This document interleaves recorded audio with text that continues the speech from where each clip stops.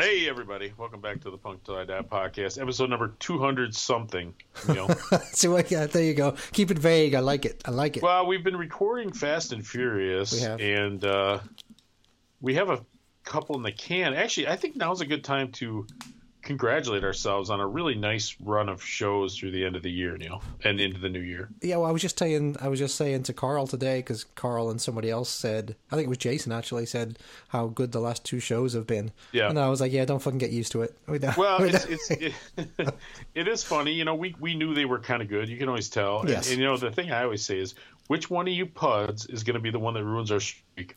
Like, we haven't, it's been a long time since we've had what I would call a bad show. I mean, interview shows are kind of all over the place. Some people have different personalities. Some people are wild, some people are not. But that doesn't, you know what I mean? They just have a different feel to them.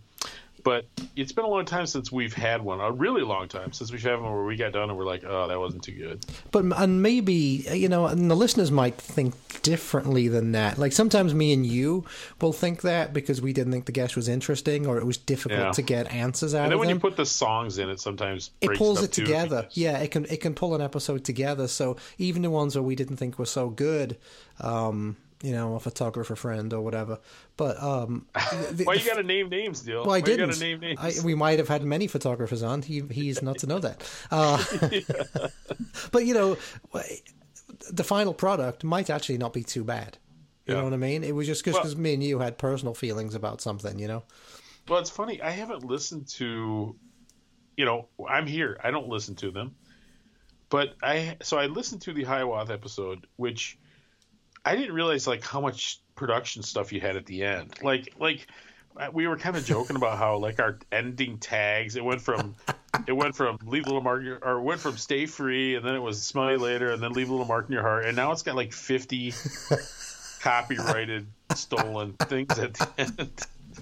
Okay, well, they all hang together though pretty well, don't they? I mean, geez. Well, no, it works fine. And well, the other thing is, and I'm trying today to keep my microphone further away from me, so you don't have to hear my heavy breathe. That sounds like you're on a porno call with somebody. You dirty it's bastard. Funny because one of our friends, Dr. Disc, actually said, "Man, that was a really great episode, but at 68 minutes or something, it sounds like you're falling asleep." I'm like, "No, I was just masturbating. It was fine." Just some of those Hiawatha stories. Yeah, exactly. I was sitting under the nun's desk. Oh yeah, that bit was weird.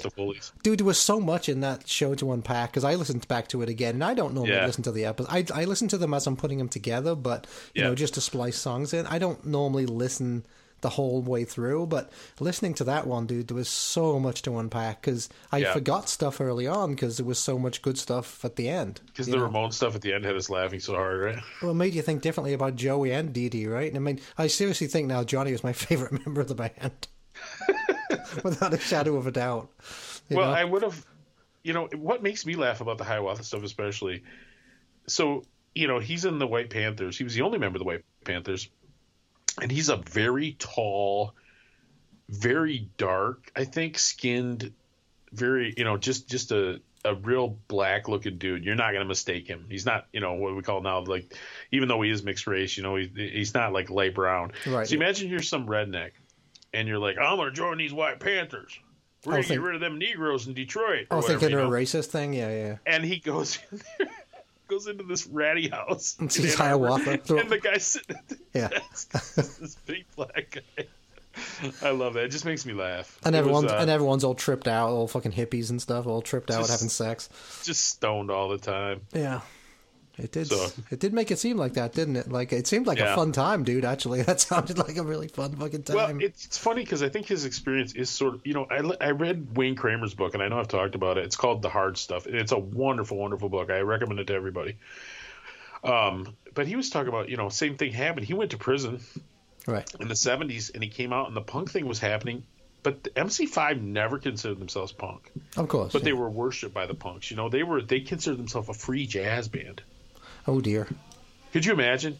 Neil, when's the last time you went to see a free jazz band play? Well, it would have to be free, because I wouldn't be paying to get in, that's for fucking sure.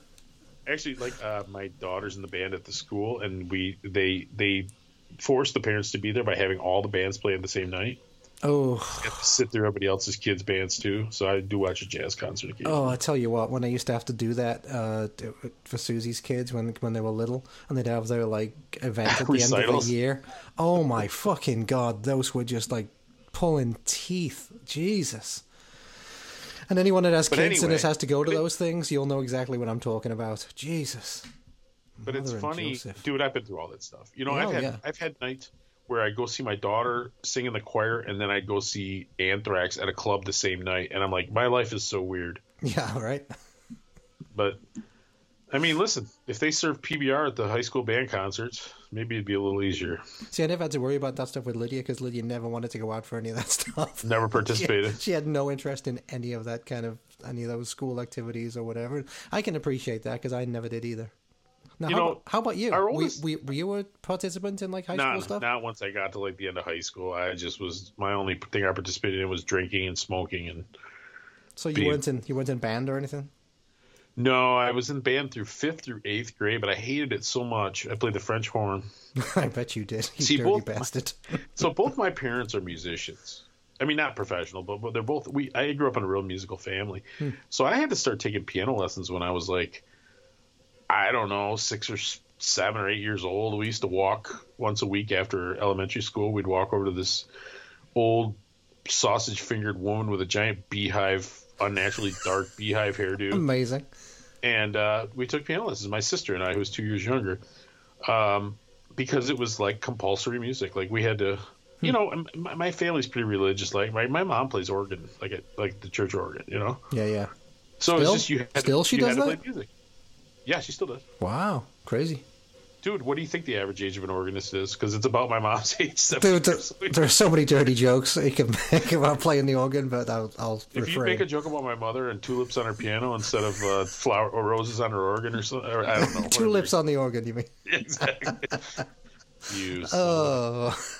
Anyway.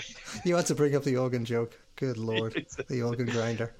But anyway, yeah, so organ grinder. Now that's a whole different. Now you're against racist against Italians or something. And the monkey. Stupid paisans. Anyway, what were we talking about? Oh yeah, school stuff. I hated piano lessons so much. So the only way to get out of piano lessons was to join band. So in 5th grade, I joined the band, and we were poor, right? So, like, if you had money, you could play the saxophone or the trumpet or something. The saxophone was like a really expensive instrument. To even rent it was like $50 a month or something back in those days in the early 80s or whatever. That was a lot of money. So you could play one of the ghetto instruments that nobody wanted you could rent it from the school for like $15 for a semester. So that was the French horn. So I played the French horn, and I hated it so much, man. And anytime I got kind of good at it, it never mattered because I had such a wicked crush on the girl in front of me. Was it Tuba Girl? No, she played French horn, dude. She was kind of like I bet she was like sort of a short, kind of stacked blonde. Oh, who got boobs? Who had big boobs in middle school? What was her name? And I won't. Well, her first name was Sheila, and I remember her like it was yesterday. Yeah. But anyway, I'm sure she's, got 4 kids and as big as a house now. Sheila's boobs. Let's do a song about that.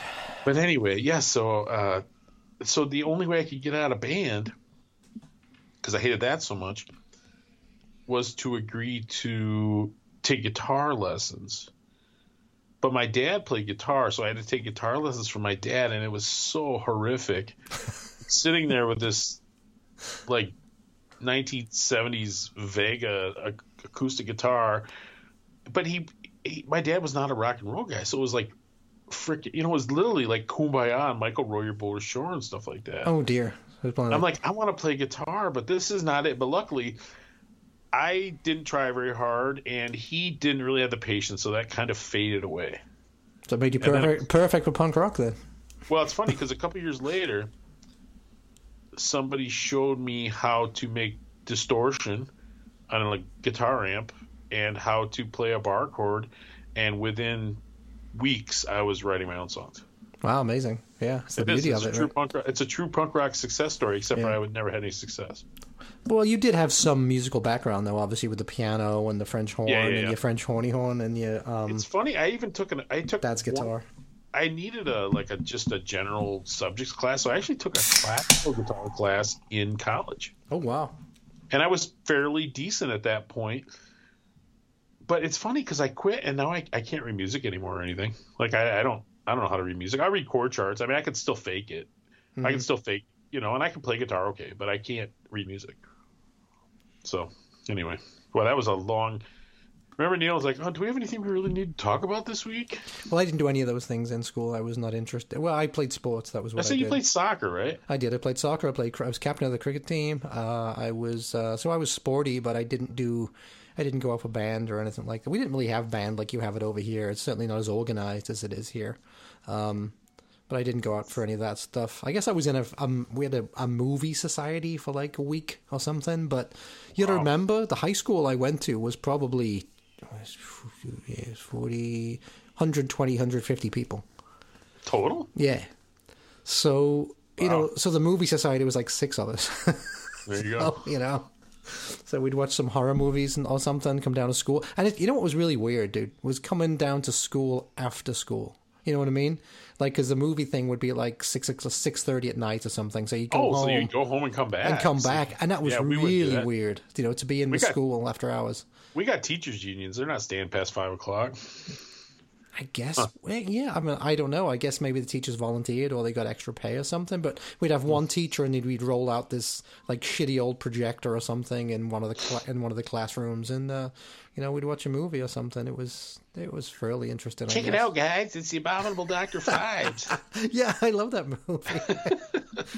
Was it the Fearless Vampire Killers or something like that? Oh yeah. I never saw that one, but I've heard of it. Actually, that was the fucking Bad Brain song. That was the pedophile, I believe, wasn't it? The French. What the hell was his name? I don't know. The French pedophile. You're the pedophile expert, Neil. Who had to leave the States. Oh, Roman Polanski? Yeah, Polanski. That was him. I mean, you think he's French? Wasn't he? His last name's Polanski. Well, or maybe he's got to be Polish, right? Oh, does he live in France now? Is that where he ran away to? Where he ran to. Yeah. That's a whole weird story, isn't it? Jesus. Yeah, that was the one. That was the Sharon Tate. That's right. Child, right? That's right. That is right. Yep, that is right. That was Roman Polanski. Yeah. Man, I got to watch Once Upon a Time in Hollywood again. That is it's so fucking good. That is so good. Tarantino's still the best. All right, Neil. Oh, and as far as sports, yeah, I did. I wrestled a little bit, and I played a little bit of this and that, but I was never a particularly good athlete. But I played tennis. I did a little bit of this and that, but anyway. All right, Neil, why don't you play a song?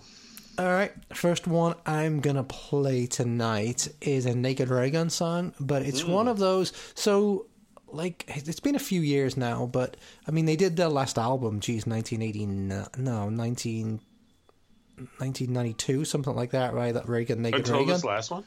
Yeah, but in the meantime, like about 10 years ago, they put out like a series of 3 7-inch singles. Okay. And but they were difficult. Like two songs. Yeah, just regular 7-inch. Singles as we used to call them. Yeah, 7-inch 45s. Maybe like 6 months apart. And I can't remember what label they were on, but anyway, this is the first one, and they still play this one live. Well, if they ever play live anymore, but the last time I saw them, they played it. And this song is called Mine Iron Maiden by Naked Raygun. Carl's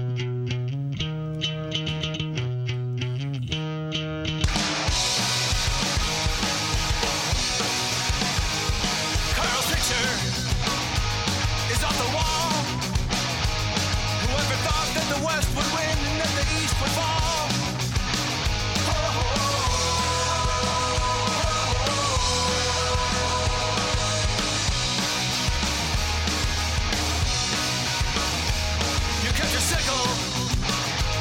Your hammer too, and now I don't have to jump the wall just to be with you.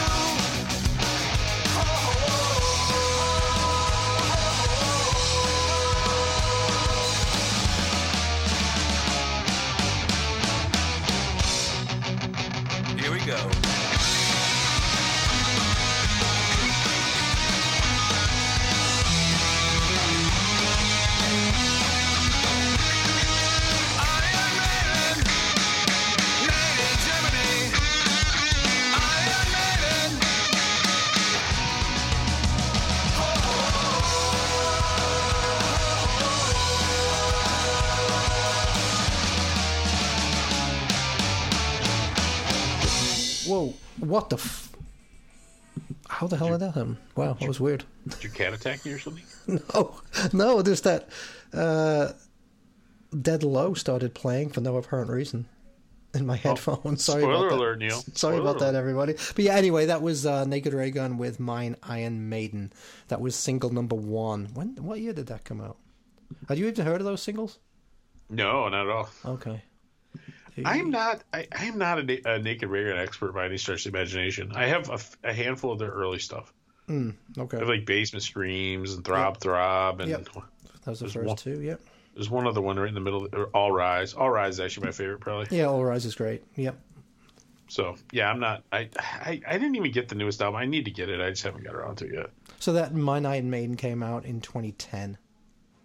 So I guess it's been a while, man. It's funny. 2010 just seems like last week, you know. Well, so I know it. You've reached a certain age when anything after 2000, anything after like September 11th, could be considered a couple years ago. Exactly. Yeah. But yeah, I don't know what happened. I don't know how to count the days. Should I just say like it's been 35 years since my mother told me I'd outgrow this nonsense? Sure. Yeah, why not? Geez, what's it been for me? I don't know. A long time. Probably another 10 years on top of that. Yeah. So it's funny because you were talking. So Naked Raygun just put out another single. Just like this year, and I know you got a copy of it. They put out 2 singles, as a matter of fact. Okay, because the one was The Broken Things, which I know you loved, and you went to some bookstore or something that was the exclusive provider of this to pick this up. Quimby's. Actually, it's right by. It's very close to the stretch we walk down Milwaukee. It's got Reckless and Sugar on that. Sugar. It's up at the corner of like North Avenue and North Avenue, Milwaukee. Yeah. So that's good to know. Like next time we go there, like. Scott, my buddy Scott always comes with me. He's not much of a record shopper, but he loves books, so maybe we can send him over there if that place. I tell you what, dude, that place is great. It's like a true independent bookstore. They have a huge zine selection. I mean, who sells zines anymore? Really? But they have a huge zine selection, and they have a huge music book selection. What are zines up to now? Like $5? It used to be like 2 stamps, right? Yeah, I guess I'm like $3.50 or something like that. Like $1.50 now too.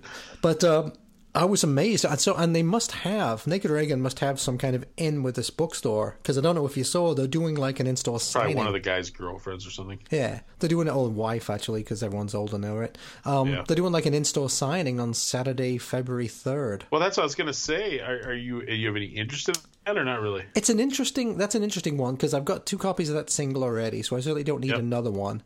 And it feels a little bit weird at my age to be taking records to like a signing or something, you know what I mean? It just seems a bit odd. Now, the one thing I am interested in, I guess there's going to be like a Naked Raygun merchandise booth there as well.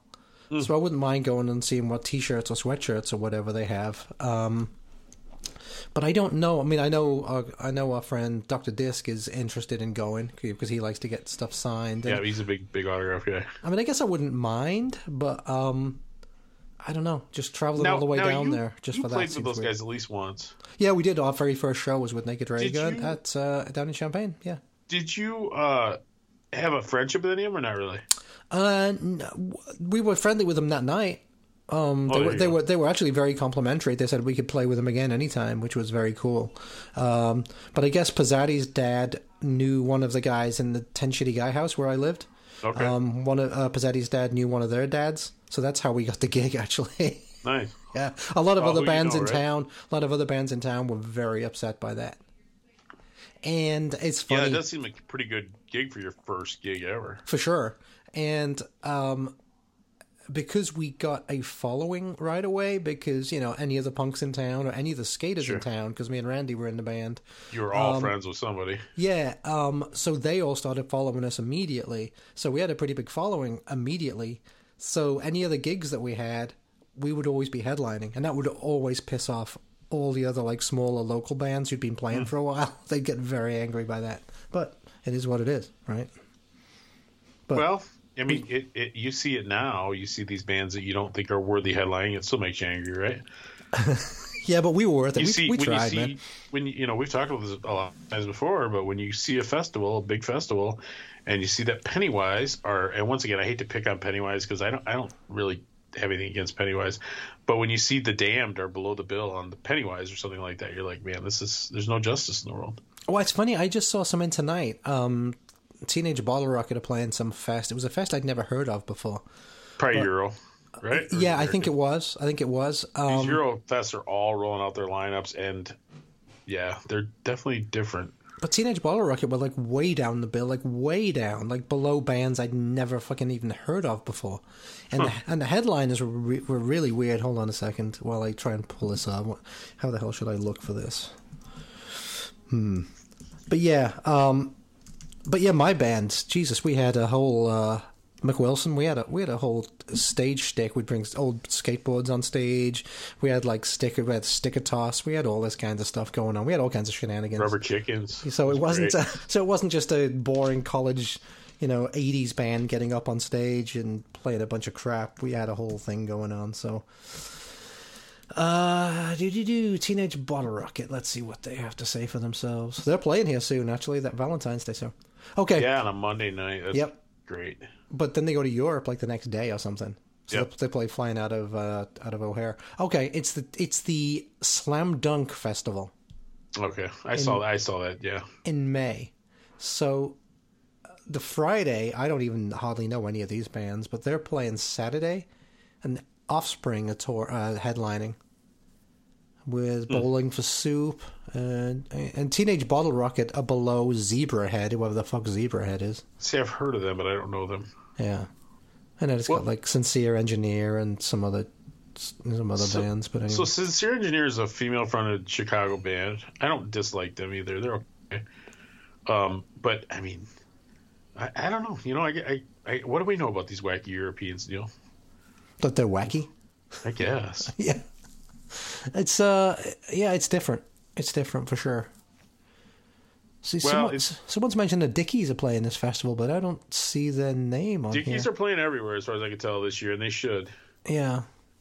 It's funny because I'm probably not going to be able to do punk rock bowling, but I haven't entirely closed the door on it. I was just scoping flights again today, but I almost want to. Problem is, I don't know that I'll be able to make this happen because they sell out so fast. But I almost want to just go and just spend all day by the pool with my wife and napping and drinking, and then just go to the club shows.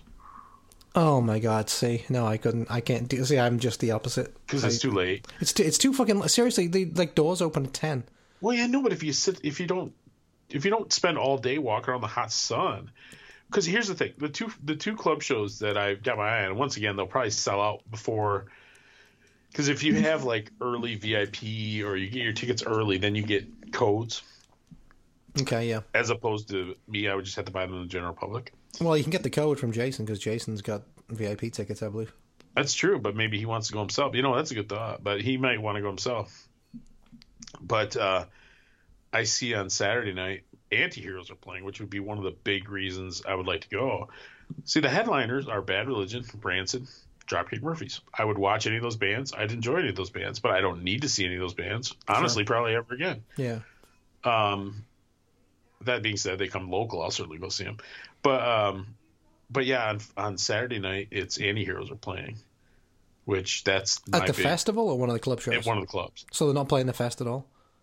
Yeah, they're playing the fest too. Well, there you go. Oh, but yeah, you want to see them at 4:00 in the afternoon? I don't want to see him. I don't want to see him at 4:00 in the morning. The other one that they just announced that I've never seen this band. I don't know if you saw them or not, but Anti-Nor League. I've never seen them, and they're being backed. Their direct support is Against All Authority, the great Florida ska punk band. I guess I know I'm very anti-ska, but I always liked Against All Authority. I still do. I listen to it today, as a matter of fact. Now, I saw that they had to change one of the bills because one of the after shows vibrators. Yeah, which I was quick to post that no, the vibrators have already said that they're not playing live anymore. So I don't know. Was that what that was in response to? Yeah, so I don't know what version of the vibrators this was. It was like some guitarist that played with them. The version just had like the drummer, right? Well, yeah, but and they've stopped. So this was that last album they just put out was on Cleopatra because I did a little bit of press stuff for it. They were saying this is it, last album. Yeah, So they announced that they weren't going to be playing live anymore, and then they announced that Vibrator show, and it turned out it was like a guitarist who played with them in the 2010s or something, I think. And so, but they got pulled very quickly from that. Oh, is that what happened? Okay. Yeah. You know, the funny thing is, like, the Vibrators played Grand Rapids. I've never seen them. I do like them, and it's definitely, I'm not going to be like these people like, oh, this is my bucket list band, I never got a chance to see them, because I had plenty of chances. Yep. When I see these people say, oh my gosh, I've never seen this band, they're bucket list for me, and I'm like, they came, and if they're from Chicago, I'm like, they've been to Chicago 10 times in the last 20 years. What is your problem? Yeah, for sure. Bucket list. Yeah. Put your bucket over your head. Yeah. Well, that was always like, yeah. That happened with that 7 Seconds show. That 7 Seconds show we went to see last year. Like, everyone was like, oh my God, 7 Seconds are playing 7. It's like 7 Seconds have played like 5 times in the past 10 years. In Chicago, and nobody cared. You gotta break up or get back together again or something. Yep. I don't know. Yeah, and then they tour with Circle Jerks, and suddenly everyone's all excited about seeing 7 Seconds again. And maybe those trust reissues had something to do with that. Oh yeah, absolutely. But well, and it is that tour specifically, that Circle Jerk 7 Seconds Negative Approach tour. It felt bigger than the sum of its parts. It's like, man, this is like an old school. Yep. You know, that was old school lineup. Yeah, that was like an old school lineup. This is such a classic lineup. You know, I would have paid up to $7 to see this in 1982. Yeah, I really did. Instead of $50, whatever it is. Yeah, no. Yeah. Dude, talking about Negative Approach, how good was that? Did you watch that video I posted in our Facebook group? I've seen that before. It's amazing. It is so fucking good. The energy, just the raw energy. The raw intensity. Yep. The intent of them and the crowd. I mean, the crowd is just going fucking mental. So they still play, and they're still one of the most intense bands you'll ever see. Yeah. But obviously now they're guys in their 50s, not in their teens or whatever that was. Well, I think John should shave his head again. Yeah, I wonder why, because his head looked great shape. I don't know. I don't know, man. I'm not going to say anything about John Brandon. I'm afraid he'll punch me in the face. He'd be a good one to get on. Do you think you could get him? Do you have any? I wonder about that, because I think we could get at him, but there's a couple people that I really would like to talk to, but I wonder if they'd be good guests. I've talked to him in real life, and he seemed like a nice enough guy, but I don't know that he's got that kind of personality. Another one that always comes up in my mind is Jerry A from Poison Idea. Poison Idea, right? You're not nearly as big a Poison Idea fan as I am, but I'm a big Poison Idea fan. But I don't know. I met him one time too, and he really seems like kind of a private guy. So you just don't know. Well, you can never tell though. Like when we get talking to him and stuff, once they get off guard, and they get like Jeff Clayton. He said he's not a real. He's not a real outgoing guy, but you get him going, he gets going. So yeah, he was good with us. I mean, pretty much everybody has been. And ultimately, and I think our buddy Richie tried to hook us up actually with Mark from TKO first, but I know Jeff was the one who kind of turned Mark from TKO on to talking to us. So he was great to meet him the other day too. So, and he was one of those guys where we start talking to him, and it's like it really did feel like we were at the bar. It was like we'd known each other our whole lives, right? Yeah, it was excellent. Yeah. And actually, that's a reason. Like, okay, I've said over the last few episodes probably that I don't think Punk Rock Bowling is on for me, because I'm definitely going to do Rebellion, I think, this year. And that's looking more and more like a go. In fact, I'm probably going to book airline tickets to England probably sometime in the next week. So you're going to take your daughter? You're going to take both the girls? What are you going to do? Yeah, I am. Yeah, we're all going to go. Lydia's probably going to move to San Diego probably in late August, early September. So she should be able to do this. Yeah. That's cool. But I was talking to Rick about Punk Rock Bowling today. I was like, well, you know what? It's not the worst idea in the world if I can make it happen for about $1,500, in and out. Then I don't know if you can do that, but if it's just me. It might just be me. Oh, yeah. It's just, you're so used to paying for everybody that it'll be real cheap if it's just you. Yeah, it might just be me. So, but that would probably be dependent on you going. But what I was going to say was... Well, that's the thing, right? You got to have somebody. I don't think I'd want to do it by myself. Well, that's what I was going to say, though. So, the reason I bring it up, it would be great to see some of these people that we've interviewed. To actually meet them in person and stuff, and actually do have a drink, unless they just want to go to the after shows, because that's a no for me. Well, listen, man, a lot of people, well, at least a couple of them are going to be in. You should be able to get, if you go, I don't know, in next month. might be this month by the time people hear this. The like Doc Rotten's going to be in Chicago, and it seems like there's a couple of bands playing that street punk festival. Sounds of the Street. So, yeah, for sure. Yeah, that'd be cool. February 11th. Actually, it's in like 2 weeks.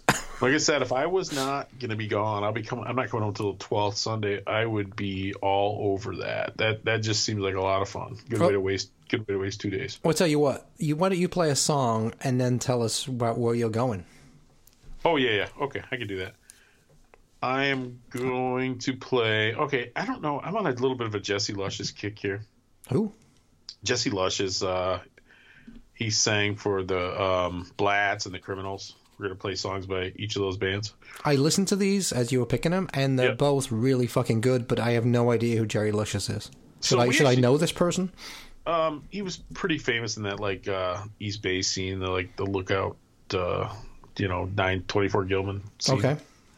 We actually played with him, and I always kind of wondered why they ended up in Grand Rapids of all places, but I guess at one point one of the guys in the band was from Grand Rapids. It was the early version of the band had a female singer like Blatz, but I could not find that version of the song online very easily, so I think we'll have to do the later version where it was just him singing.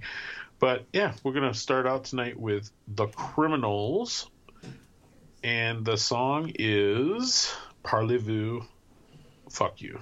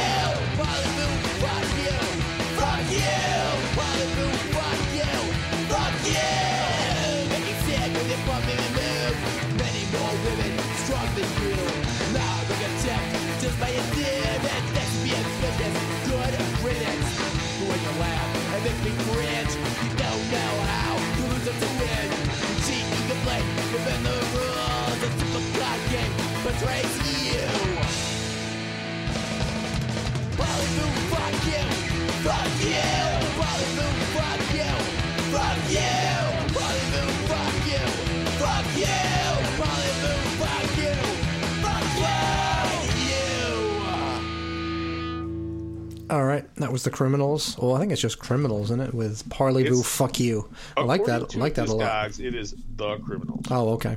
All right. Well, it's funny. It's funny too because when we started doing this, Neil, you curse, our guests curse. I don't care. I curse in real life, but I was like, I never wanted to curse on the podcast. If my grandma stumbled across this podcast, if it's in a song title or whatever, that's different. Yeah. I mean, I'm not a prude. But I was like, and now I notice my casual cursing is getting worse, and it seems to be building up episode after episode. So I'm going to try to go away from my casual cursing, but I'm going to play a bunch of profane songs tonight. So there you go. Yeah, I know you're feeling particularly angry because your songs seem kind of angry at the moment. I just am still on a kick where I'm just liking a little bit of aggressive type music. This is very much the songs I picked are very much like the East Bay when it was crazy before it got kind of mellow and started going pop punk, Mm-hmm. Yeah. So I'm going to try to do away with the casual cursing, and I don't think I'll be able to kick the double entendre. I just don't think I'll be able to stop doing it. Dude, who are you? What the hell's happened? Is your wife giving you a good talking to or something? My name is Tender Tongue. Oh, Jesus, no. I don't think, dude. I think we're at episode 215 or whatever the hell episode. See, there I am again. Whatever episode we're on, and I don't believe my wife has listened to a single minute.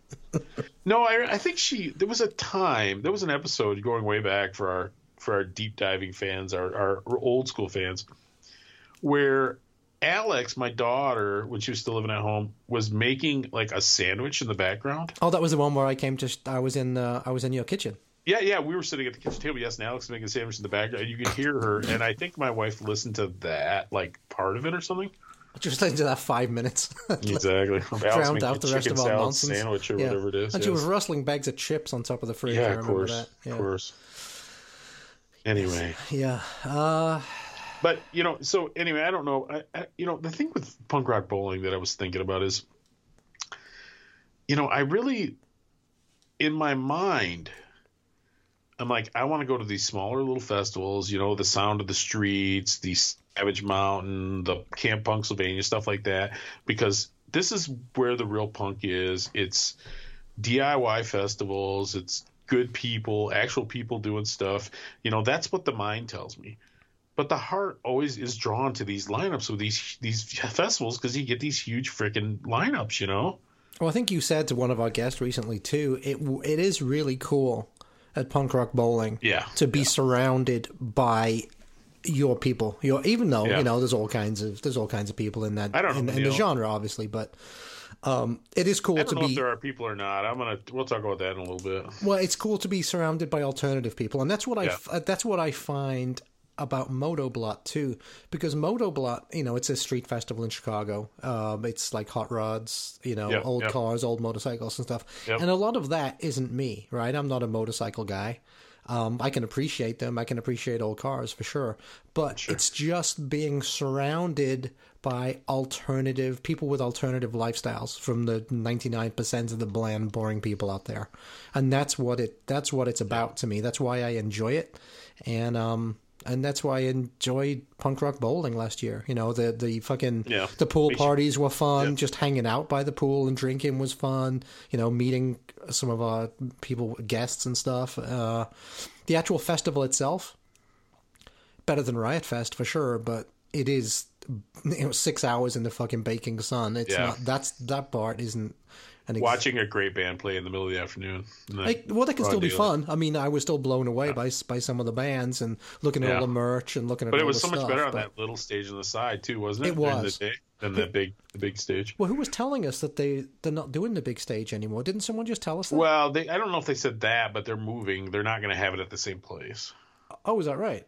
Oh. So I don't know that. I don't know. I don't know what they're going to do. Anyway. Well, that's the thing. It's like, I should just go to the club shows and I can hang out. Because the problem with Punk Rock Bowling, it's not a vacation. Like, you'll come home more tired than you left. Yeah, but it's good to get away from work. So, in that way, it's a vacation. And my wife doesn't have as much vacation as I do. So I'm like, well, let's go a couple days early and stay a couple days late or whatever. So she doesn't like that idea. And she's like, I'm like, but we need a vacation too. We want to, but anyway, that's why I thought maybe, okay, during the day we'll just chill out and then go to the shows at night. But like Sloppy's playing. There's a bunch of bands during the day I wouldn't want to miss if I was there, I suppose. Well, okay, so let's talk about that a second. Okay. So you were actually taking your family away on vacation next week, right? No, just my wife and I. Oh, well, there you go. See, she doesn't need to come to Vegas then. Just we'll go to Vegas. Well, and this is going to be a real challenging... I shouldn't say it's going to be challenging, but this is a real different vacation for us. It's definitely a vacation my parents never would have taken. We are flying down... Now, we're flying right out of Lansing, which is about an hour, 15 minutes away. We're flying directly from Lansing to Punta Cana, Dominican Republic. Very nice. Have you? You've never been there before, right? No, I never have. We've been to Mexico a couple times, about 30 years apart. And we are just going to. It's a beach vacation, man. I mean, it's all inclusive. Of course, all you can eat, all you can drink, and we're just going to lay on the beach and we're going to drink. And I don't know what we're going to do, man. I mean, there's lots of other stuff to do if you want to spend more money, but quite frankly, I'm spending enough money. So this is for a week you're going. Yeah, up Sunday to Sunday. And getting out of this shitty weather we have right now in the Midwest, that'll be great. It's supposed to be cold as balls by the end of next week when we take off. So yeah, I think the high next Saturday was supposed to be 4 degrees Fahrenheit. There you go. Yeah, that's the high. So yeah, it's not going to be fun next weekend. No, that's a great weekend to get away, dude. That is a great weekend to get away. February is usually when I lose the will to live. Yeah, February's brutal. In the Michigan winter. So yeah, it'll be cool. Looking forward to it. Like I said, it's. Now, why did you choose there? Well, originally I'm sure we talked about this. We were supposed to go to Curacao, which is an island off the coast of Venezuela, but our flight literally got canceled 3 months in advance. Oh yeah. So we were kind of scrambling. So we just ended up. This was a more reliable thing, and just we used to have friends that do this, and they said it is the best at the time it was $3,000. Now it's over $4,000 that you could spend. It's just the level of luxury and everything else, just amazing. I'm not used to luxury, dude. I don't even know. I might be bored out of my mind. I have no idea. You might move out and move in with one of the fucking waiters or something in a grass hut to save some money. Well, but I'm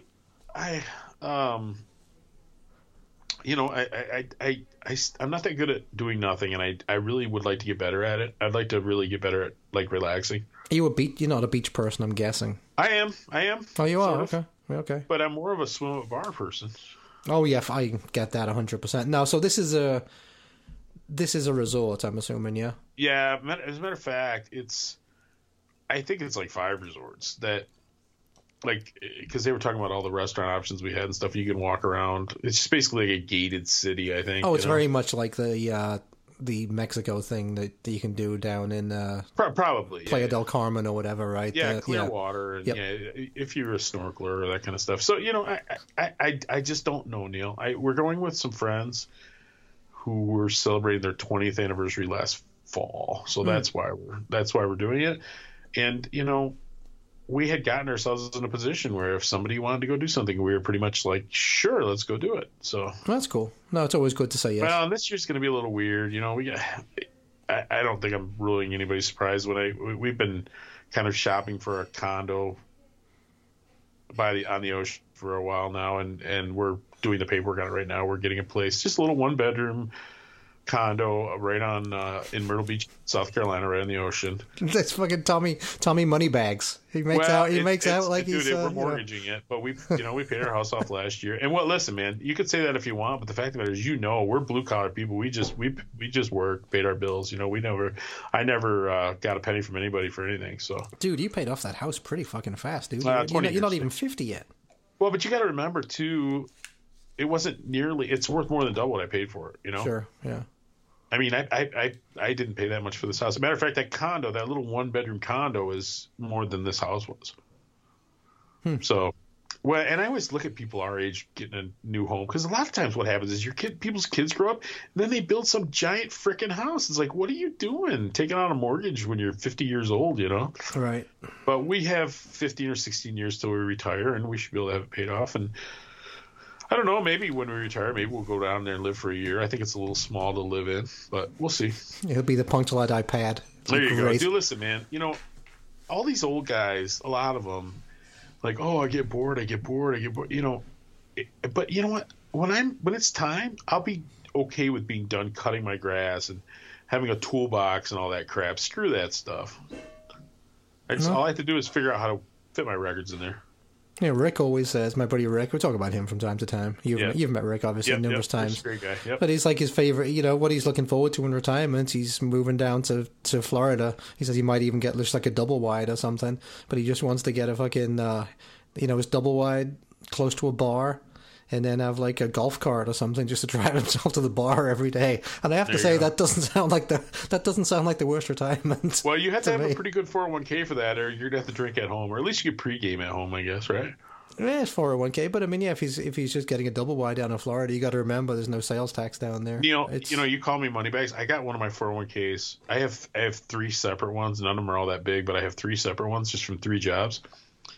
One of them performed really, really well, like way outperformed the market, like gained like 15%. How is that possible? I don't, because I have a stock in a company that I used to work for, and it's performed very well. You have to tell me what that is. Off the air. But I don't want everybody buying it. Well, no, that would make the price go up. But no, I used to, when I was a young man, I worked at a company called Cintas, a uniform company. Okay, yeah. I worked there for 5 years, and essentially half of my 401k from that era is in Cintas stock, and it's been a very good performer. That's great. That's great to know. So I made one of my 401ks, I made good money on this year. The other 2, I mean, I got one of them, Neil. I worked this place for 11 and a half years. I got my statement. I wanted to cry. Yeah, it's like I don't even have enough to live in there for 1 year. It's like I don't think there's much in there as I freaking put in there. Not to mention the match and all that, The money, it's so funny you mention this. The money that I'd been putting away for Lydia's college, I swear it's just like you've been thrown it into a black hole. Oh, yeah. Because every time I look at it, it's lower than it was previously. Oh. So I actually just cashed it out. All right, we've reached a new low. I'm sorry, people. This is yeah, this is Anyway, getting this is Punk Till I Die when you're closer to the death part. No, but okay, but getting back to what we were talking about. So you're going on vacation for a week, and what I was going to say was, well, if you're taking the missus away for a week to the sun and not Puerto Vallarta, wherever you're going, Punta Cana or whatever, then maybe she'd be okay with you slipping away to punk rock bowling by yourself for 4 days. Well, maybe she wouldn't want to go. The fact of the matter is, we're trying to figure out how to get down once we get the paperwork and stuff down in this condo, because we didn't necessarily anticipate this when we bought it, but there will be a management company that rents it out, so hopefully that'll help pay for a lot of it. There you go. You heard it here first. Anyone who wants to move to the beach in South Carolina, Punk Till I Die. Just hit us up. I'm exposed for being a poser, but here's, like I said, I'm a blue collar guy. I worked hard my whole life. I never got anything from anyone, so I don't feel bad about, You know what, Tom? having got myself in a decent position. Getting away to something like that would be a means of escape. Yeah. And this is B Squadron from England with Means of Escape. How about that? It's pretty good, right? Smooth. Yep. I didn't even know you were going to play a song, so yeah, good. Do it.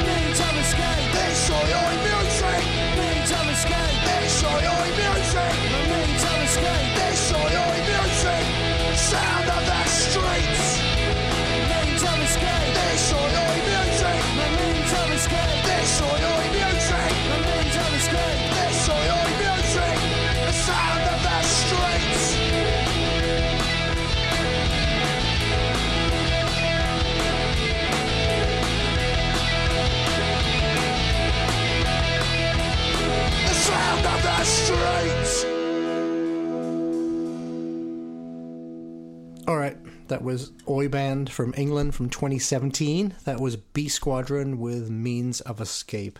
And I'll tell you love what, that song.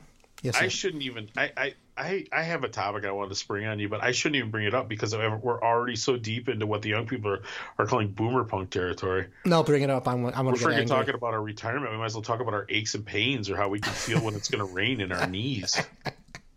Well, you know what? My wrist, I had surgery on. Yeah, I can feel it there. No, tell me. Get me angry. You still got pins in there? Oh, yeah. It's funny, actually. I was looking at the x-rays today from that. Yeah. Oh, you know what? I'll put a picture on the fucking Facebook group of that so you can see all the hardware that's in my wrist.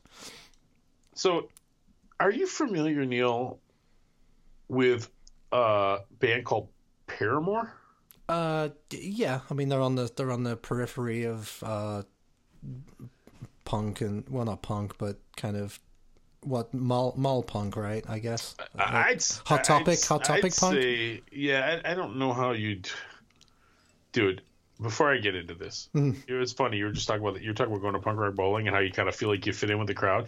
I went to a show. I won't even mention the band's name, but it was a '90s alt rock band that had a few hits in the early '90s. Pretty mellow band, but my buddy wanted to go, so we went, and it was fine. It was fun. I actually had a real good time. But people there were my age, which is late 40s, early 50s. Mm-hmm. I still felt like, I mean, they were all like they were dressed up to go out. It was so weird, right? Like I felt so out of place amongst people my own age. And you feel out of place with people that are younger than you at punk shows and stuff, right? Well, apparently not as out of place. Yes. It's so weird, dude. There was no mohawks, no body odor. Yes, no bad body piercings with like swelling and stuff. I was clearly amongst the capitalists. They seemed like they'd all done fairly well for themselves. There you go. Yeah, for sure. But anyway, okay, Paramore. Yes, sir. So there was this news story going around and all the like gossip music rags and stuff. The main person from Paramore is a woman, and is it Haley something or something like that? Yeah. And she went after Fat Mike, or I don't think she went after him as much as she just before a song or something. And you know how these like music tabloid things always try to make something out of nothing. But she said, this is a quote. "What I felt was a mixture of vindication and also a lot of anger," she admitted. "I was really surprised I had so much anger well up in me because I was like, wait a minute, they're treating us like a prize now. But like Fat Mike used to tell people that I gave good rim jobs on stage when I was 19 years old. I do not think that is punk. I do not think that's the essence of punk," she said, condemning the way she and everyone else, this is typical of the young people writing nowadays, condemning the way she and anyone else who wasn't a cisgender heterosexual white man was treated. "And I feel strongly that without young women, people of color, and also the queer community, I just think we would still be where we were then." What does that mean? So here's the thing. You got a young woman. Well, she's not that young, actually, probably. She's probably 35. You think? How they been around for a while, dude? Paramore's been around for a while, yeah.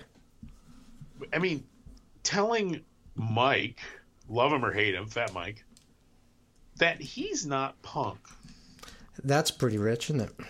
Well, the fact of the matter is, you know, one of the things this younger generation is constantly accusing people of is cultural appropriation, right? Right. It's a big catchphrase.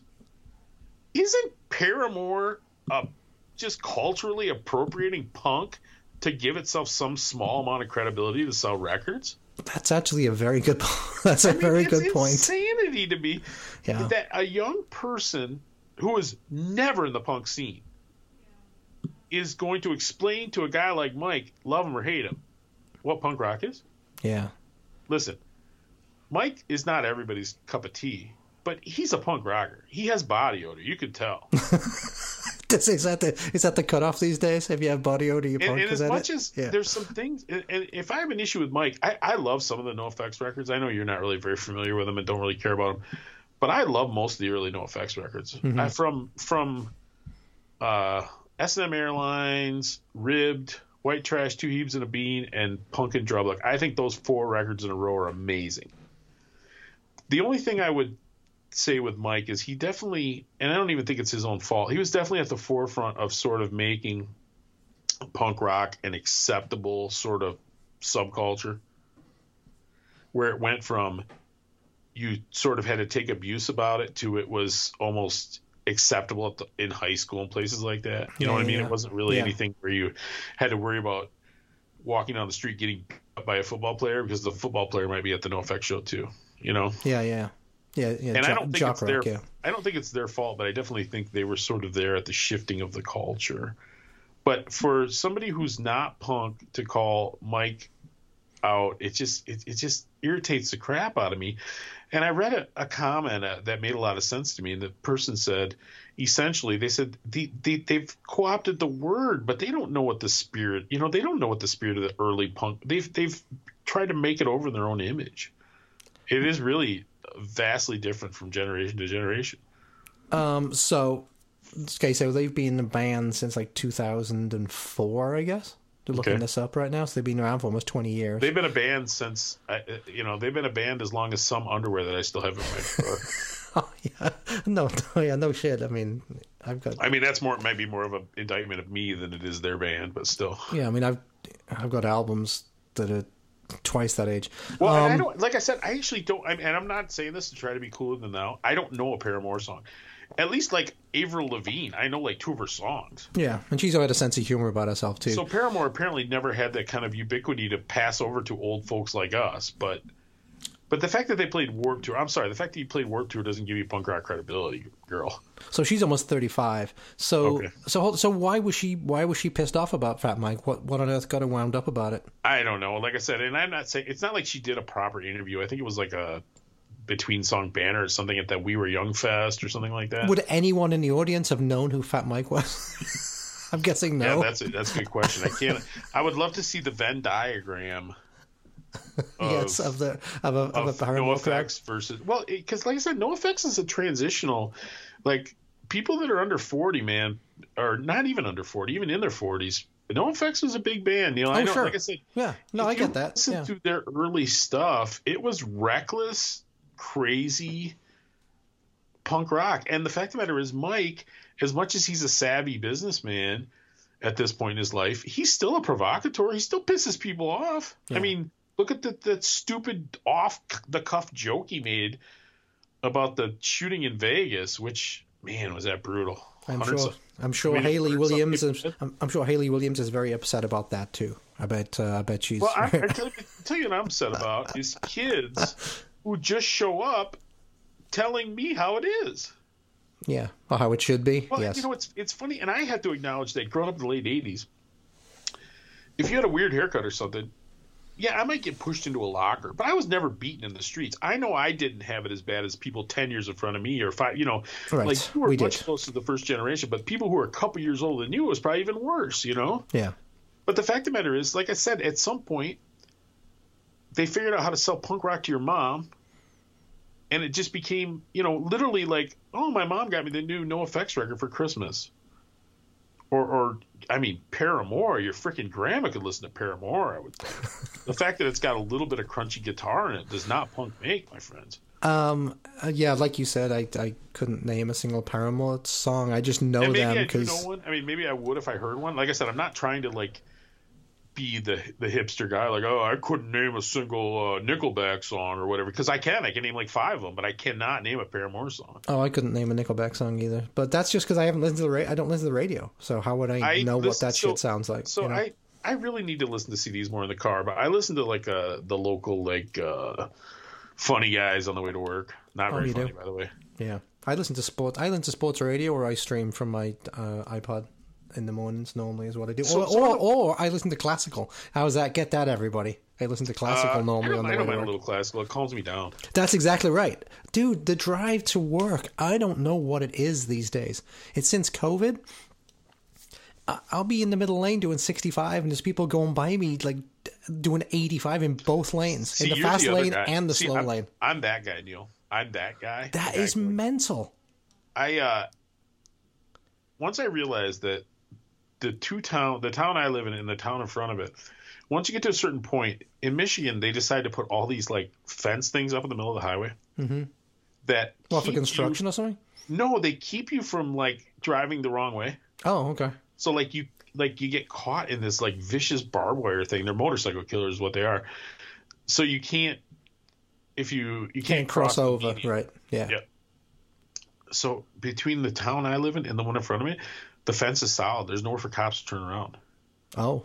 So usually I'll touch 90 on the way home. See, but why? At least 85. I don't know why, Neil. They psychoanalyze me. I'm angry. I want people to get out of my way. It's just, it seems worse since COVID. But it's like, okay, if you want to do that in the fast lane, that's fine. But there's people doing that in both lanes. No, that's my thing. I'm a fast lane guy, and well, here's the thing. I'm even not a fast lane guy. After I pass you, I will get over, but I expect the same courtesy out of you. And these people that just dawdle makes me insane. I'm the guy who gets angry and passes on the right, and yeah, I'm normally I'm in the middle lane. I won't stay in the slow lane because I can't stand that when people don't let people merge. That bothers me too. But I tell you what, and this is like 6:30 in the morning, and it's like I don't get why you're trying to get to work so fast. I don't get. Well, and and the worst thing is, I can only drive like that when I'm by myself because my wife will. I mean, we went to a movie with my wife and my son and his wife, and we went to a movie a while back, and my wife and my daughter-in-law were so mad at me the way I was driving when I got home. See, this is so when so we funny. go on vacation, I'm like, okay, I gotta chill out, no tailgating, no screaming, See, but you always get on me for being an angry driver, but dude, I've driven in a car with you before, and you're actually a very slow, placid driver. I'm not slow. Well, times we've been in the car with you going in Chicago, you have been. It's been kind of... Chicago. Yeah, I don't know what I'm doing. And like I said, it's mostly by myself. I don't. No, I get that. Yeah. Because my wife gets scared. Like, why are you driving like this? I'm like, I don't know. Psychoanalyze me. See, everyone thinks that I'm the psycho. It's not. It's Tom. Well, no, dude. Neil, listen, man. We were driving in Chicago. This last time we were in Chicago. We're driving, and these poor freaking Chicago Department of Public Works guys. And I get it. What they were doing is super annoying. They're out there spray painting bike lanes, and it's 5 o'clock. It's dark. 5 o'clock on Friday. And traffic is literally crawling around these guys. And Neil, little 160-pound Neil, looks at these DPW guys, and he screams out the window, "You fucking cunts." And I'm just like, they should beat your ass. But they have all rights. They should just get your skinny white English butt out of the car and just beat you senseless. They should Caucasian Rodney King you. But nevertheless, they're probably like, whatever, we're getting time and a half. Yeah, but I was right though. We're making $85 an hour. Don't do that during fucking rush hour. What is the matter with you? But Neil, you understand that they didn't choose that, right? Well, maybe they did. It's like screaming at these people you see screaming at the girl working at the McDonald's that they don't have the McDLT anymore. She doesn't set the menu. Leave her alone. No, I get that, but I'm screaming at the world. All right, I'm screaming because you know what traffic's like in Chicago, dude. Fucking nightmare. It's gonna get a saint. The Pope would be upset. The Pope would be out the window screaming, "You fucking cunts." All right, Neil. I'm gonna play a Paramore song here. Excellent. To calm us down. No, I'm not. I'm gonna play Blatz song.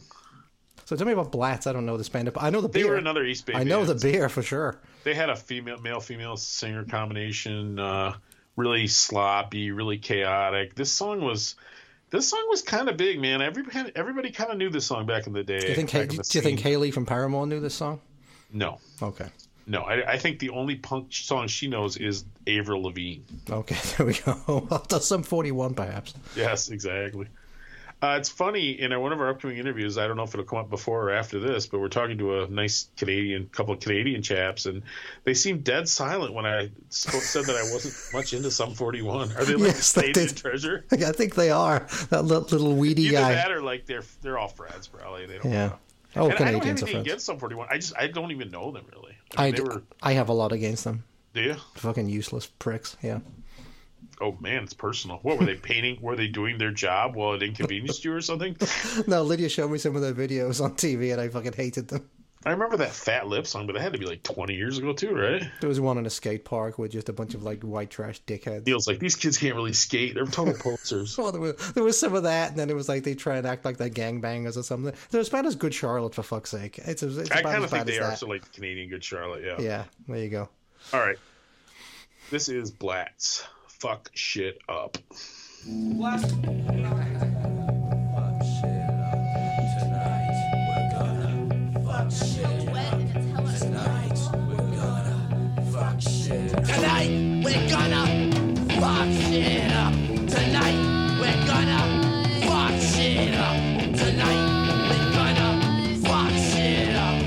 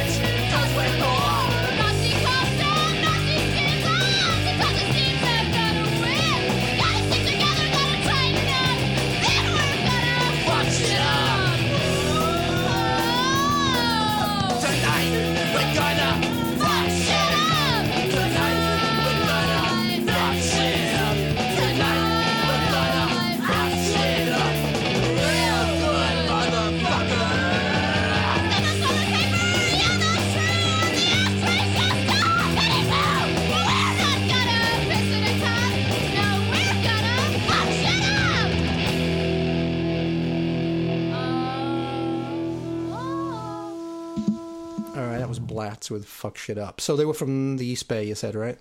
Yeah, I had to pee. Okay. I can't believe I had to pee already. Hold tight. Okay. Any. I wasn't yelling at those workers. I was just yelling at the general idea of them doing construction work like that, painting a bike lane during rush hour in the middle of Chicago at 5 o'clock on a Friday night. At that intersection, if you know Chicago at all, you know that intersection between Milwaukee and North Avenue, it's bad. Any point of day, it's bad. But they're doing the construction on that four-way. I think it's, what is it? Is like a 5 or 6-way intersection. So it's always a terrible intersection. And yet they're doing, painting bike lanes in the dark at 5 o'clock at night. Oh my God, if I'd had a gun, I'd have been fucking shooting, I swear. But that was, Tom was in the car. But I swear, he says he's a super fast driver, but the times I've been in the car with him, he's very placid driver. Actually, he's a good driver to be with in the city because he doesn't, nothing bothers him, and everything bothers me, so, But that's just Tom. It's probably because he comes from Coopersville, right? He's a pretty placid driver. But it always amuses Scott when I'm driving in the car. Scott always gets a huge kick out of it. And now a word from our sponsors.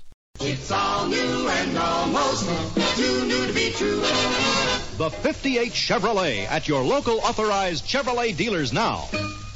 It's all new and almost too new, too good, too great to be true. Neil, did you have a soliloquy while I was gone? I did, actually. I did. I tried to explain myself about this whole driving fiasco. Yeah. No, my thing is the highway. That's where I go mental. Well, yeah, the highway in Chicago as well, because that's always busy, roads? Too. I mean, you know where I live, dude. Sometimes you get stuck behind a tractor. You just have to be patient on the back roads. Yeah. But the highway, it's just did anybody explain the left lane, right lane system to you? Well, and there's that, but also, like I was just saying, the right lane as well, right? That's for slow drivers or people merging. Yeah. So it really annoys me when there's people doing 70 in the slow lane, and they won't let people joining the highway merge. So there's almost accidents and stuff because they have to try and zoom in front of them. And it's well, you don't belong in the fucking right lane then. You don't belong in the slow lane. Those Laws rockets. You know what those are? They're like a single-use bazooka. They're shorter. And just pull up next to somebody, just Laws rocket, just. Yeah, what's the thing? Everyone who drives slower than me is an idiot. Everyone who drives faster than me is a psychopath. Yeah, exactly. Something like that. Yeah. Nobody drives faster than me, Neil. No, that's not true. Some people do, but not many. Like I say, I find it interesting that you say. Well, no. Like I said, on the highway, it's not a back roads. I'm fine. Actually, you know what though? Now I say that the time that I came down to see you in Coopersville. And we went down to Grand Rapids and we saw State and whoever that we went to that show, wherever that show was. Mulligans. And we got out afterwards. It was 1 o'clock in the morning and it was pissing down with rain. Yep. And you drove home at 90 the whole way. And I must admit, my ass was puckering a little bit, I have to admit. I'd barely been drinking, so it was fine. You had 15 beers. Whatever. That's not true. We kept trying to stop, right? And that weird guy kept buying us beer. Yeah, ran into that guy I knew from years back. Some guy in a Polish soccer top kept buying us beers or something. Yeah, that was an interesting night. That one, interesting night. Times. Yeah. So talking about that, I'm actually going to be visiting your fair town again. I took the time off work. Oh, you did? Okay, cool. Yeah, March 23rd. I'll have to talk about. So I'll take Friday off. And what time are you planning on coming in? I'll drive Thursday. So I'd imagine that'll get me in there about 3 or 4 o'clock. So you'll probably leave in the morning. Yeah, I'll leave in the morning. So all right, I will make arrangements also to make that happen. Cool. Yeah. So my favorite psychobilly band, the Meteors, are gonna be playing at the little tiny place. I know you've heard us talk about it before. The Tip Top Lounge. I'm gonna be going there probably earlier in the month too. So. Want to see who? Tosses are coming back. So. Oh, the Tosses. Okay. So how many people does that hold? 150? I think 120. Okay. So tiny dive bar, right? I mean, it's great venue, great tiny stage. Great bar, $3 PBRs. It's got everything you can want. Yeah. It's like an Americana, almost rockabilly bar, right? Yeah. There's a lot of that kind of thing. Low stage. Yep. No, it'd be cool. Matter of fact, that's a perfect show for that place. So yeah. It'd be great. 100%. And Yeah, no, it'd be good. Yeah, it's funny here they're playing the Brauhaus, so that doesn't surprise me. I'm going to give that a miss, but yeah, I'll be looking forward to seeing you. You're not going to drive an hour to the Brauhaus, but you'll drive 3.5 hours here. Well, yeah, because I wanted to see a show at the Tip Top, and I haven't seen you in ages. I haven't. No, that'd be good. You know, I haven't been out. So yeah, when was the last time I was there? I don't even know. What you were at Tip Top? No, last time I was out your way. Oh, the Black Flag Fiasco. The Black Flag Fiasco. Yes, how could you forget that? Yes. I mean, how could I not forget it, Neil? Yeah, it was funny to see Richard White went to see Total Chaos last week. Who we saw at that Black Flag. Yeah, we're getting the play-by-play. Yeah, and I think we all had pretty much came to the same conclusion about Total Chaos, right? Yeah, like I said, I actually don't hate them, but it's just small quantities. Well, to me, it just seems so silly to see middle-aged men singing about the same things as like 15-year-olds would be singing about. It just seems silly. Yeah, yes and no. I listened to. I was listening to AAA today, Against All Authority, and they're singing songs about doing stuff as teenagers, and sometimes it still kind of pulls your heartstrings. But yeah, it is sort of weird hearing Anthrax. Now they're not a punk band, obviously they're a thrash band, but sing their most famous song, which is about dealing with over controlling parents. Yeah, that's pretty fucking weird. And they're like grandparent age, Yeah, that's pretty weird, right? Yeah, that is. That really and is. I've kind of called out like Rise Against, that huge Chicago band. Mm-hmm. They're like legitimately like a big band, right? A big rock band. They are. But, they're singing songs about we are the nowhere generation and talk about how their parents don't understand stuff. It's like, dude, you probably have like adult children. What are you doing? What are we? Adult children in law school. Yeah, exactly. Yeah. Practically trust fund babies at this point. So talking about Anthrax. Yeah. It wasn't them, but didn't one of your other metal bands that you like get in trouble this week? Didn't I see that somebody got canceled for something? It's funny actually. So, they're doing these Pantera reunions, which are Pantera was the classic lineup, because he wasn't the original singer, was Phil Anselmo, a New Orleans guy, and the Abbott brothers, Vinny and Dime, and then Rex Brown, the bass player. Well, both the brothers are dead. The one was shot on stage. Do you remember that? Oh, I remember that. Yeah, Columbus, yeah. Ohio. Yeah. Dimebag Darrell. Dimebag Darrell, yeah. Some crazy maniac. They're playing some dive in Columbus. Can you imagine dying in Columbus, Ohio? I mean, everybody's got to die somewhere, but I don't want to do it in Columbus, Ohio. Wow. Apologies to any of our listeners in Columbus, Ohio. Yes. Exactly. But yeah, some crazy lunatic started shooting, and he just basically, I think, shot him at point blank range. I think like an undercover cop shot him or something. Oh wow! Because cops love Pantera. There you go. Cops and felons, ironically, it's a real mix. And then the drummer just died of a heart attack, like at 52 or something. Wow! But I outlived somebody else. Okay. There you go. So they're doing the reunion. That was quite a few years ago. He might be ahead of you now if you were alive. So they're doing a reunion. Yeah, the drummer from Anthrax, Charlie Benante, and the guitar player was Zakk Wylde, who's kind of like famous for being Ozzy's guitar player. Okay. Plays in a band called Black Label Society too. Yep, I heard of them. Yep. But yeah, so they're doing a Pantera reunion. But Phil Anselmo he's always kind of had a cloud around him, like a racial cloud around him. And then like a few years ago at the Dimebag tribute concert, he made a joke because he was drinking white wine. He held up his white wine. He's like, white power. Okay, joke, right? I mean, was it a joke? Was it a joke, or was it just a badly timed joke? It was a bad drunken joke. Yeah. But you can't make jokes anymore, Neil. Nothing's funny. Nothing's funny. Right. So yeah, these two German festivals canceled them. Cancel Pantera's. Why? Did he do something? Did he do something? No, but there was just, I think, uproar.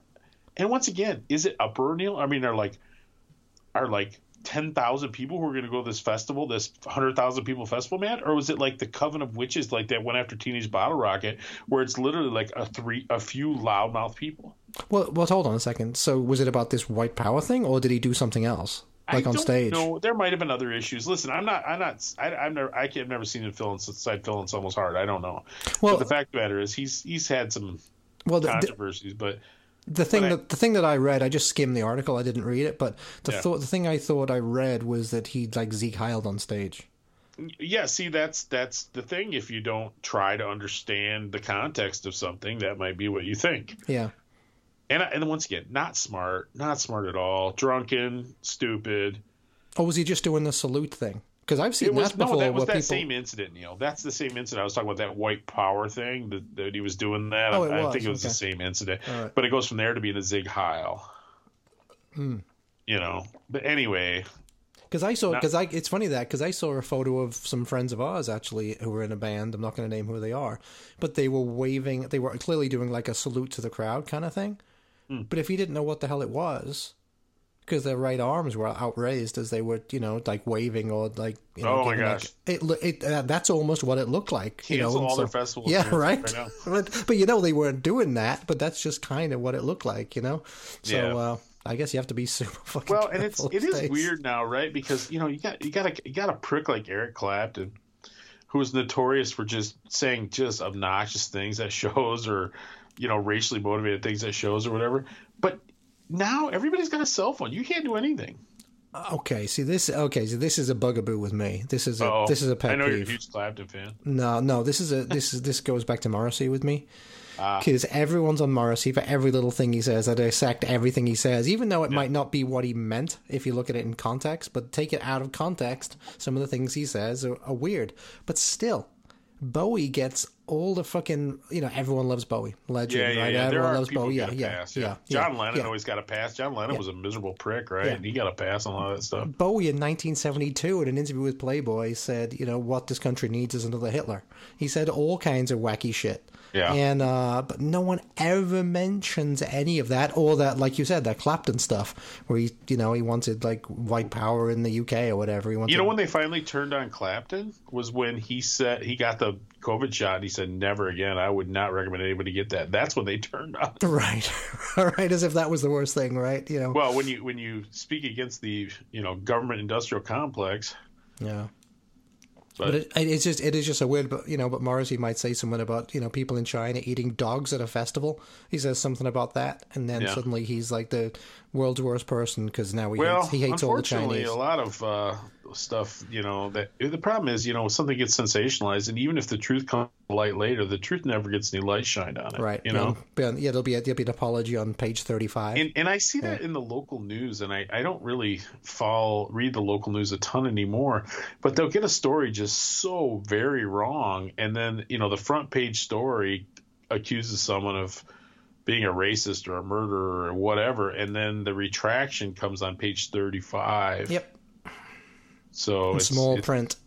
Yep. And once again, I don't really want to defend Phil Anselmo. I mean, I think the guy's kind of a moron, but I don't know. People are really hungry for that Pantera reunion, I think, because Pantera existed at a time where mainstream metal was not very good. Metallica was sucky, and they were kind of one of the best, they were like the best mainstream metal band going. So, well, I'm going to play another song, and then I want to talk about something like this, get into this a little bit more. Okay. So, I am going to play an oldie but goodie. You'll know this one by Channel 3. Yep. I think it's a second single, actually. This is I Got a Gun. Oh, yeah. Classic by Channel 3. So here you go. Enjoy.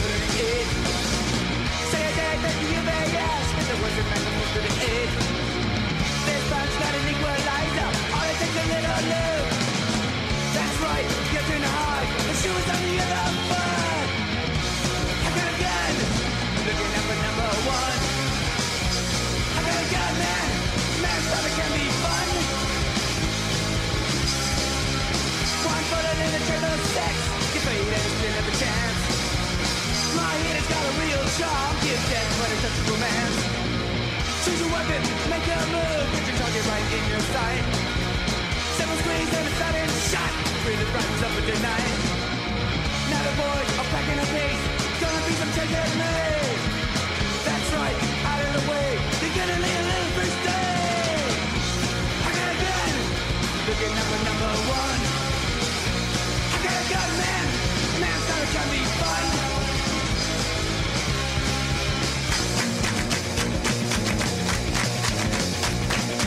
Can't live a melodies and human sexuality. You see my own abilities and deep sensibilities. Think you have a heart attack? Really should have thought of that. Oh, you better play. I do. I'm never get around. I got a gun. I got a gun, man. Looking number one. I got a gun. I got a gun, man. Man, starter can be fun. Man, starter can be fun.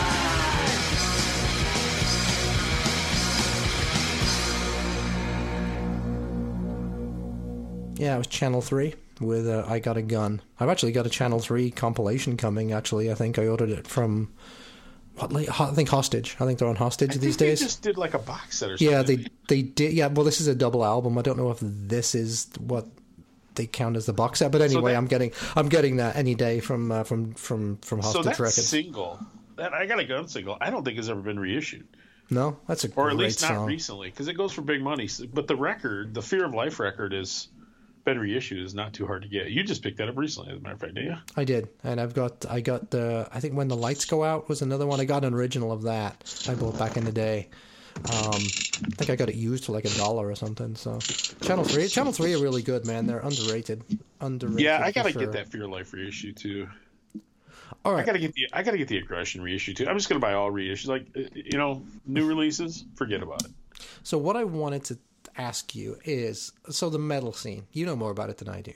Sure. So the first thing I was going to say is, are the metalheads as quick to cancel people and jump on that whole cancel bandwagon thing as it is evident in the punk scene? Because the punks the young punks these days will cancel anybody for anything. So is it like that in metal? It is getting close to that, as far as I can tell. It's not quite to that point yet. Okay. The punk rockers have really, they don't want a big tent. They really, if you don't believe X, Y, and Z, then you don't belong here. Once again, somebody who's been here for 5 minutes telling us that if we don't believe the same things they believe, that we don't belong. Metal, like I said, metal's getting there, because a couple of the really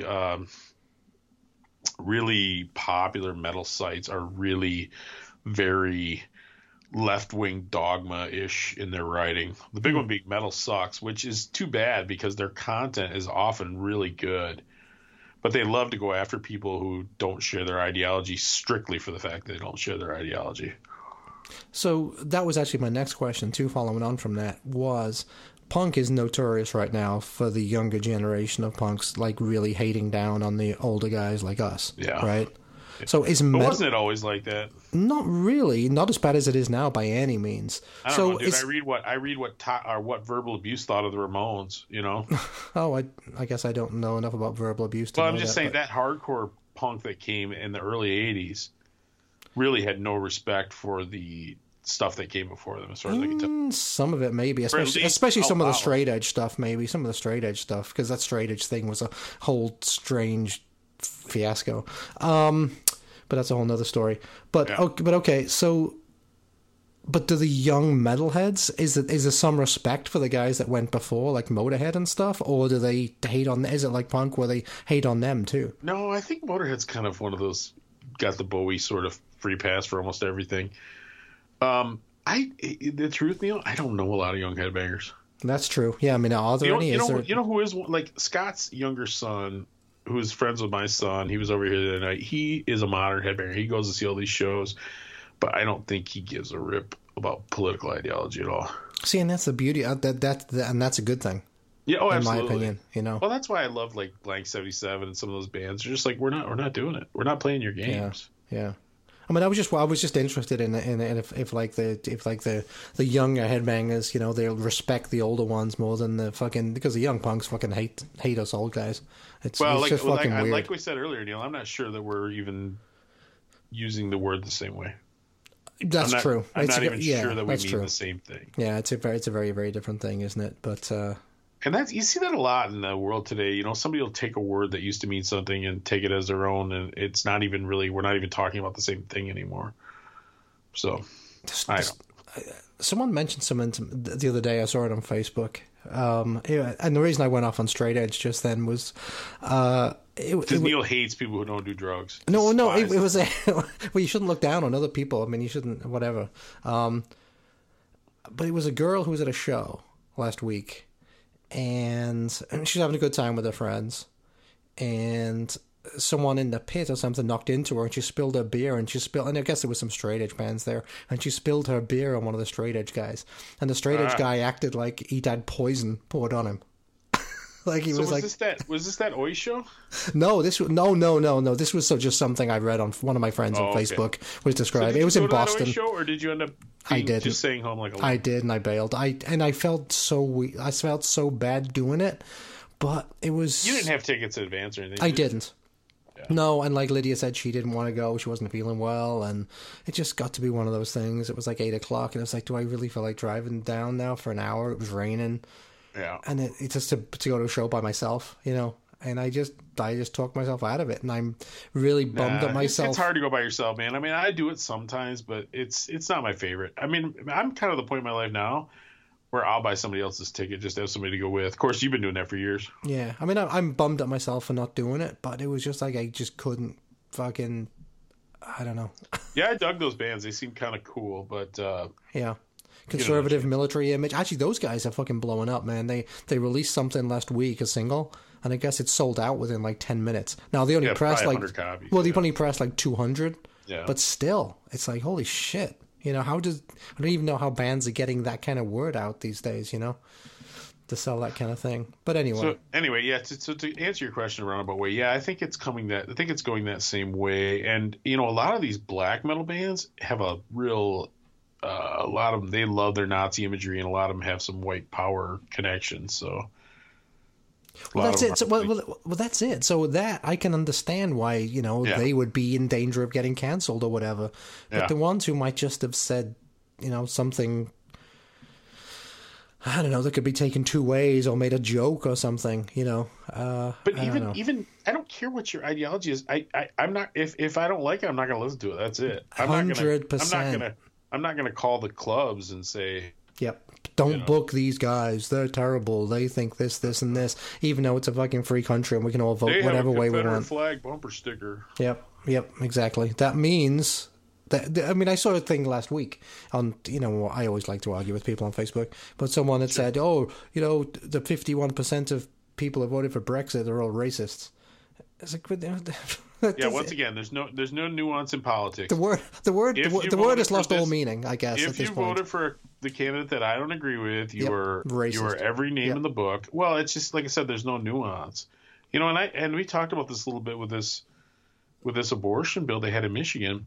What happens is with all this stuff is it seems like the fringe candidates of every party are the ones that have been controlling the dogma of the parties lately. Yeah. So you choose based on what you think is the lesser of two evils, but it doesn't mean you approve of the message. It's just like the abortion thing. Like I said, I don't think a lot of people liked a lot of the language in it, but at the end of the day, they decided one thing was less evil than the other, and that's how it works out. So yeah, if you can't do it. It's not black and white like that. It's gray, man. The world is grey, but the way things are being described at the moment, so decisions are being made, and as if it is completely black and white. Exactly. Yeah. There's only one reason why you'd ever do this thing, and it's because you're racist or you're a communist or whatever. Bull. That's just not it. Right. Yes. So I think you should play that Lower Class Brat song. That would be perfect. Oh, dude, this is, and this was really talking about It's funny because this was talking about a different era of punk, but I still think it's a great song. I've been on a little bit of a Lower Class Brats binge. I'm trying to remember what the name of the song is. It's called Who Writes Your Rules. Perfect. Who Writes Your Rules. Yes, Lower Class Brats.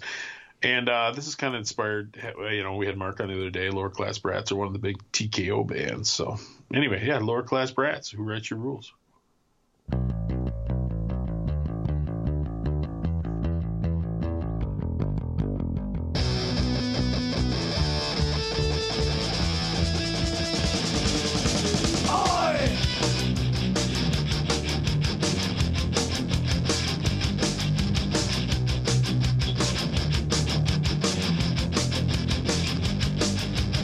they come in droves, trying to look mean. Fake blue dreads and they're wearing baggy jeans. They think they're cool, yeah, they think they're tough, but we know better, they're just pups. Who writes the rules for rebellion? You'll buy anything that they're selling. Who writes the rules? Who writes the rules? Who writes the rules for rebellion?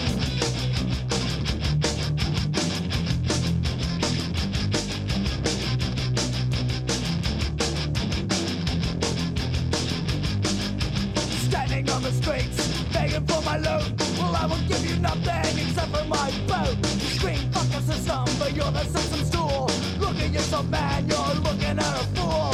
Who writes the rules for rebellion?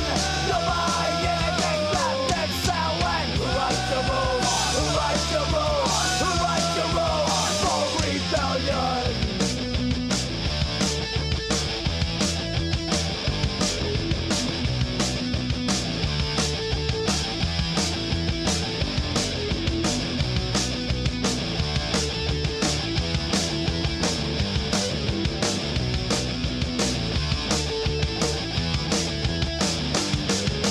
Who writes the rules for rebellion? You'll buy anything that they're selling. Who writes the rules? Who writes the rules? Who writes the rules for rebellion?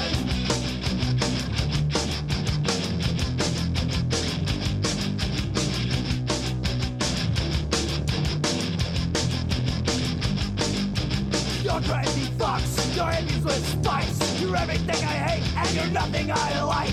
You know everything and you're only 16. Kind of being punks, but you don't support the scene. Who writes the rules for rebellion? You'll buy anything that they're selling. Who writes the rules? Who writes the rules? Who writes the rules for rebellion? Who writes the rules? Who writes the rules? Who writes the rules for rebellion? Who writes the rules? Who writes the rules? Who writes the rules for rebellion? All right, lower class brats there with Who Writes Your Rules, and again, I'm seeing them in a couple of weeks. That's cool. If I can stay for the headlining band, that is. If you get out of the house. No, but dude, no, it's not that. I'll definitely go to that, but it starts at 2 p.m. Yeah, I saw that. So I don't know if I'm going to make it from 2 p.m. till midnight. I don't. I have to admit, and I do want to go early because Poison Boys are going to be playing pretty early, I think. So I might be there from like 4 o'clock on or something. So that might be a long fucking day at Reggie's. And it's not like you can go on the rooftop bar because it's going to be fucking freezing up there. So. Do you, you know what we were going to do and we didn't, and I don't know if you have something else you want to talk about right now, but we had a couple letters we were going to read you. Should we do that? Sure. Yeah, go for it. Yeah. We've talked about depressing politics stuff. Yeah, exactly. Yeah. Our 401ks, our second homes. We talked about all these things, all the punk rock stuff. Well, you got a second home, not me, my friend. I do not. I have 360 payments to make on a. Well, you got to have a place to put your chickens, for God's sakes. Yeah, there'll be no chicken. That's the good news. I guess we get to get rid of the chickens. There's no room for chickens. It's a beautiful patio that overlooks the ocean, but I don't think we have chickens out there. That does look nice. That does sound nice. Yeah. Yeah, I think it'll be good, but we'll see. It's I don't know, man. It's one of those things. I grew up a certain way, and we tell ourselves, well, people like me don't do that. Well, people like me don't have enough on our 401k. We got to step out of our comfort zone and get something here. We've always been bad at saving money, but good at paying our bills. So here we go. We got a new one. Well, there you go as well. Living in the Midwest winter as well, you need somewhere to get away, right? Yeah, it would be nice. It'd be nice, man. Yep. But anyway, all right. I've been listening for a bit over a year and a half. Who's this from? This is from Theodore. Theodore. All right. Is Theodore a new listener? For a bit over a year and a half now. Probably guilty of what you guys say, dodging shows for no real reason. Single dad, but kids are teens now. Going to put myself out there a bit more in 2023 and not be so lame. See, there you go, guys. A rallying cry. Yeah, there you go. Bands just aren't going to tour if they can't sell tickets or merch. Anyway, Friday I saw Antagonizers at a small bar in Tampa. The next day, they headlined a festival. Definitely put them on the short list. If you can catch them, good high-energy street punk start to finish. I do want to catch up with those guys, too. Maybe the small venue, but it's nice to a band that isn't stuck up and actually talks to people before and after the show. I do the same sort of on-call shit Tom does, but with traffic signals. Interesting. Keep up the good work. Theo from Tampa Bay. Yeah. Thanks for writing, Theo. Thanks for listening. Yeah, thanks. That's very cool. Last night I was out driving around because some moron was driving too fast on the slick roads and just destroyed a power pole. That would be you, my friend. No, it wasn't me. I told you, back roads, I'm mellow, my friend. Yeah. All right, you want to read that other one? Which one are we doing? What do we want from? You want to do the newest one from David? The newest one, okay, yeah, because I got 2 from David. Yeah, sure. I don't know what David is from. Do we know where David is from? He's from Chicagoland. Is he? Okay. So yeah, he's from the Chicago Burbs, I believe. All right. Well, David, yeah, write in and tell us exactly where you're from. Well, and at the end he gives us a list of people he thinks we should have as guests, and a lot of them are pretty good ideas, actually. Okay, yeah. Give us a list of guests, and then give us a way to get a hold of them. Gentlemen, hey Neil and Tom, hope the new year is going well for you guys. The newest episodes came out at a perfect time. I was taking a run with my semi up to Milwaukee Airport. Oh yeah, that's right. Yeah, he is here. At 4 a.m. Sunday morning, damn. So it ended up being a great trip, listening to the completely entertaining Hiawatha Bailey interview. Now, it was a fucking good one. If you guys haven't listened to it, listen to that episode 212. It's great. That's me talking. The history and the stories that man had were really wild. A great addition to your catalogue of guests, and probably one of my favourite guest interviews so far. You guys just let him dictate the pace and just stayed out of his way as he weaved tale after tale. Exceptional work, gentlemen. And I have to say, I have to chime in here. The way it was edited, and it did turn out that way, but it did take a lot of editing to to get it that way, because it was there was. He definitely took the long way around sometimes. He did, and repeated some stories. But don't we all, Neil? Don't we all? Yeah, well, hopefully we all have as good a stories as he does when we're that old. Exactly. I want to babysit one of the Ramones on mushrooms. So David continues. Unfortunately, we're left with all the frickin'. I probably get Marky. Oh, yeah, Marky knock his wig off. Yeah. David continues. I had recently seen a short documentary on the MC5 on YouTube and knew some of the backstory on John Sinclair and the White Panther movement, but to hear it directly from someone who was connected to it was fascinating. And I didn't realize how totally out of his mind Dee Ramone was. And the Nuns' Black Abyss. Holy shit, I was laughing so hard. That's a great name for a band. For a metal band, Nuns' Black Abyss. That's good. Yeah. You also mentioned, not only in the episode, but many times before, of doing some shows about regional punk bands. I would definitely get into that, showing the evolution of punk through certain cities or states, much like what Ricky Adams has done with compiling and making a record of the early Cincinnati scene, which I have to pick up that vinyl. Those kind of episodes, I think, would be very interesting to us old punks. It would be kind of cool, I think. It would just be a lot of work on our end to pull it together. And I mean, from some, that's already been done. I mean, there's albums already, cataloging the Chicago punk scene and the Boston punk scene and stuff like that, right? So, yeah. No, it'd be interesting to talk to somebody who was there and kind of, kind of do a brief synopsis of, Milwaukee and Minneapolis or whatever. But yeah, Minneapolis would be good, yeah, for sure. Yeah. Some of the Husker Du stuff and that, yeah. And they had a real vibrant hardcore scene too. Anyway, one last topic and I'll be off. Some future guest suggestions. Jack Grisham of TSOL would be a great guest. Funny and has some great stories of the early California scene. Now I think we mentioned this before, haven't we? Yeah, we have. We tried to get Jack on, but he said he didn't want to do any more interviews, right? Well, and the fact of the matter is, I might reach out again because he's doing a TSOL movie, and a lot of times when people are working on a personal project, they're much more willing to. Well, they got to push it, yeah. Do sure. Well, it's funny. He was so polite when he turned us down. Like, we still have that email if you go back far enough, but he's like, "I'm sorry, guys. I just don't feel like speaking another word about myself or something." Right. He's like, "I just can't stand to talk about myself anymore." And I said, "You know what? That's fair enough, Jack. Maybe I'll try next year, though." But he's definitely on our list too. We think he would be a great guest. So, to be continued, David.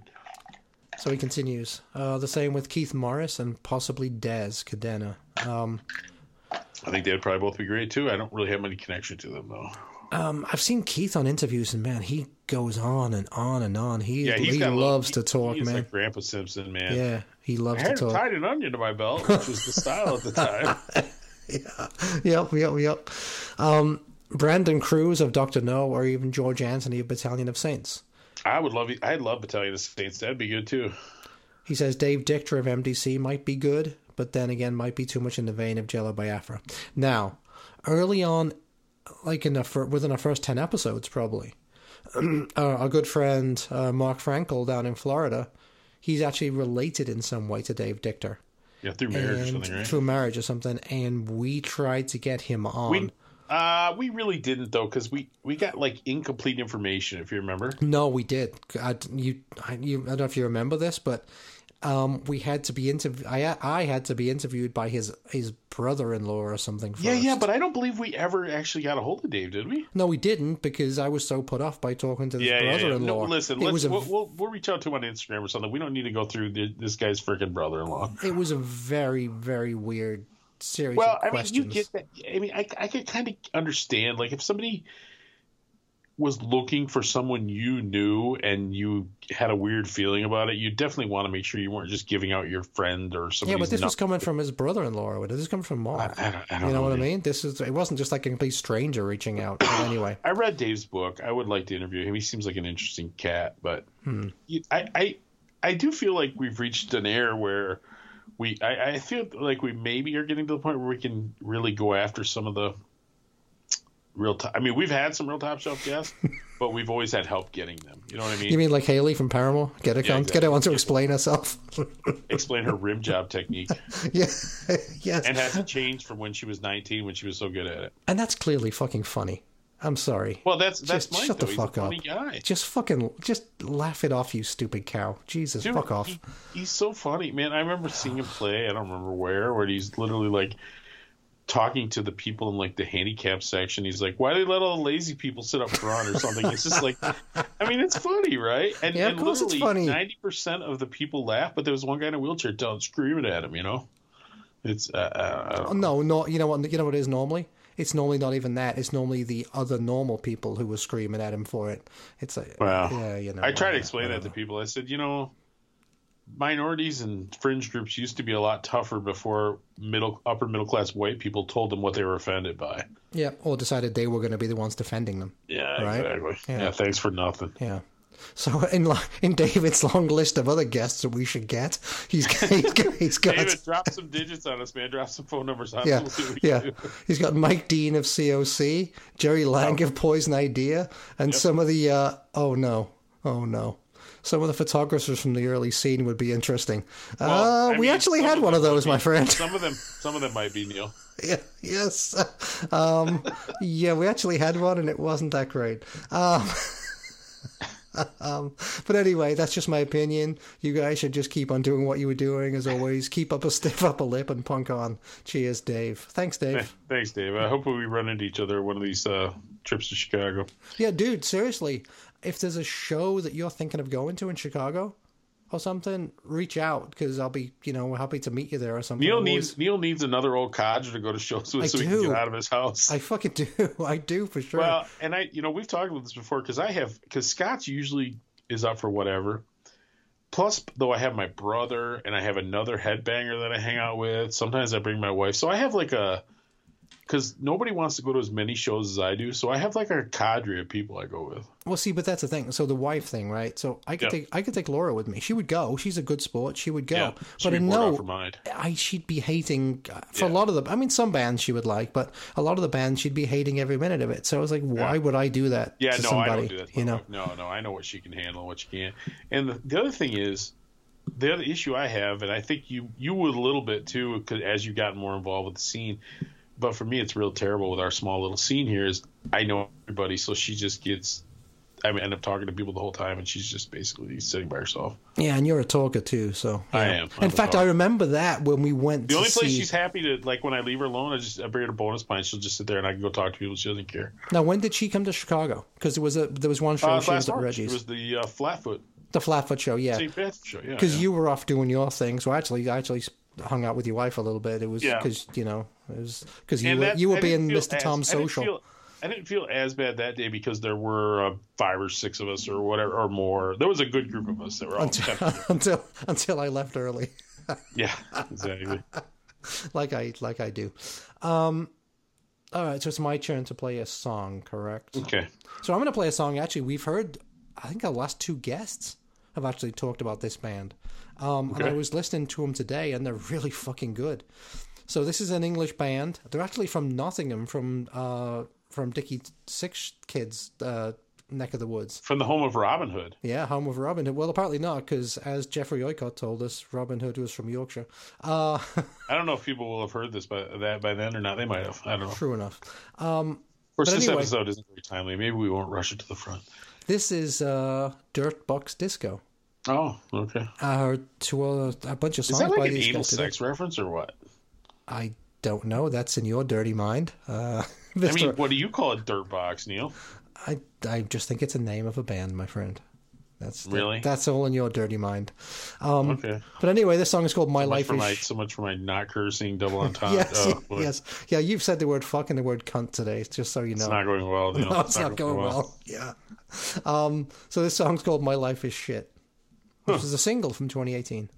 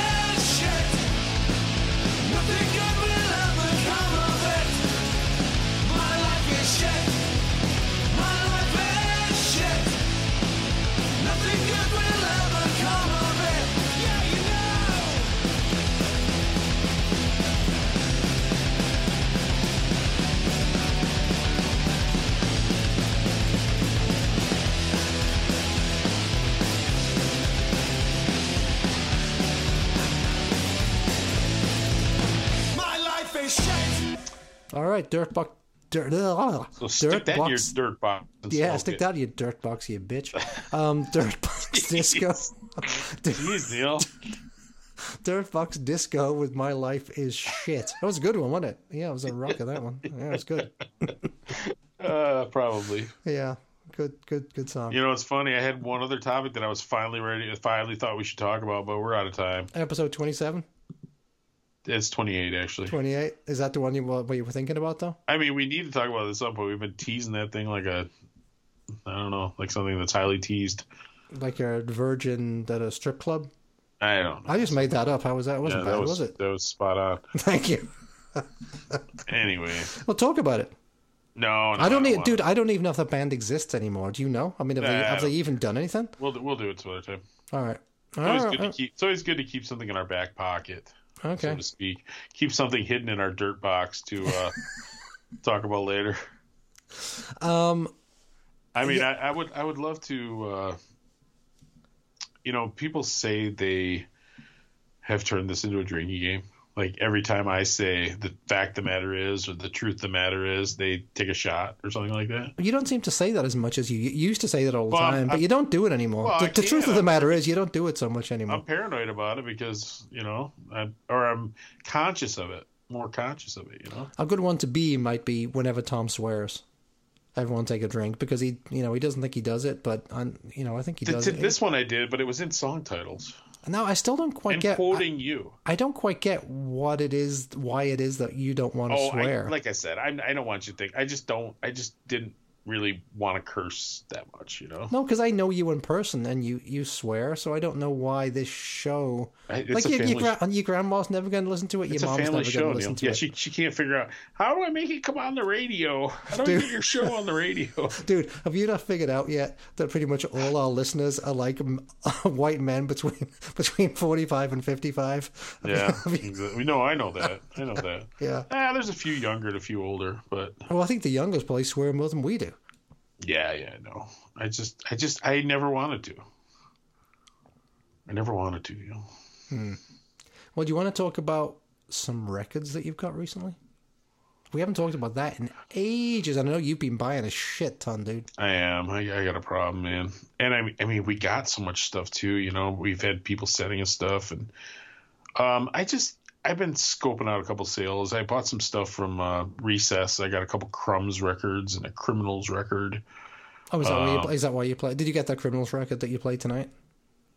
Yes. The Parlez-Vous, fuck you. I had a couple of their albums on CD, and I had a couple of their 7-inches, but I didn't have that one. No, them and those records were like $8.50. They were a little beat up. I think they kind of like found some old stock or something. But yeah, great price on that. And I did order some stuff in the Rise sale.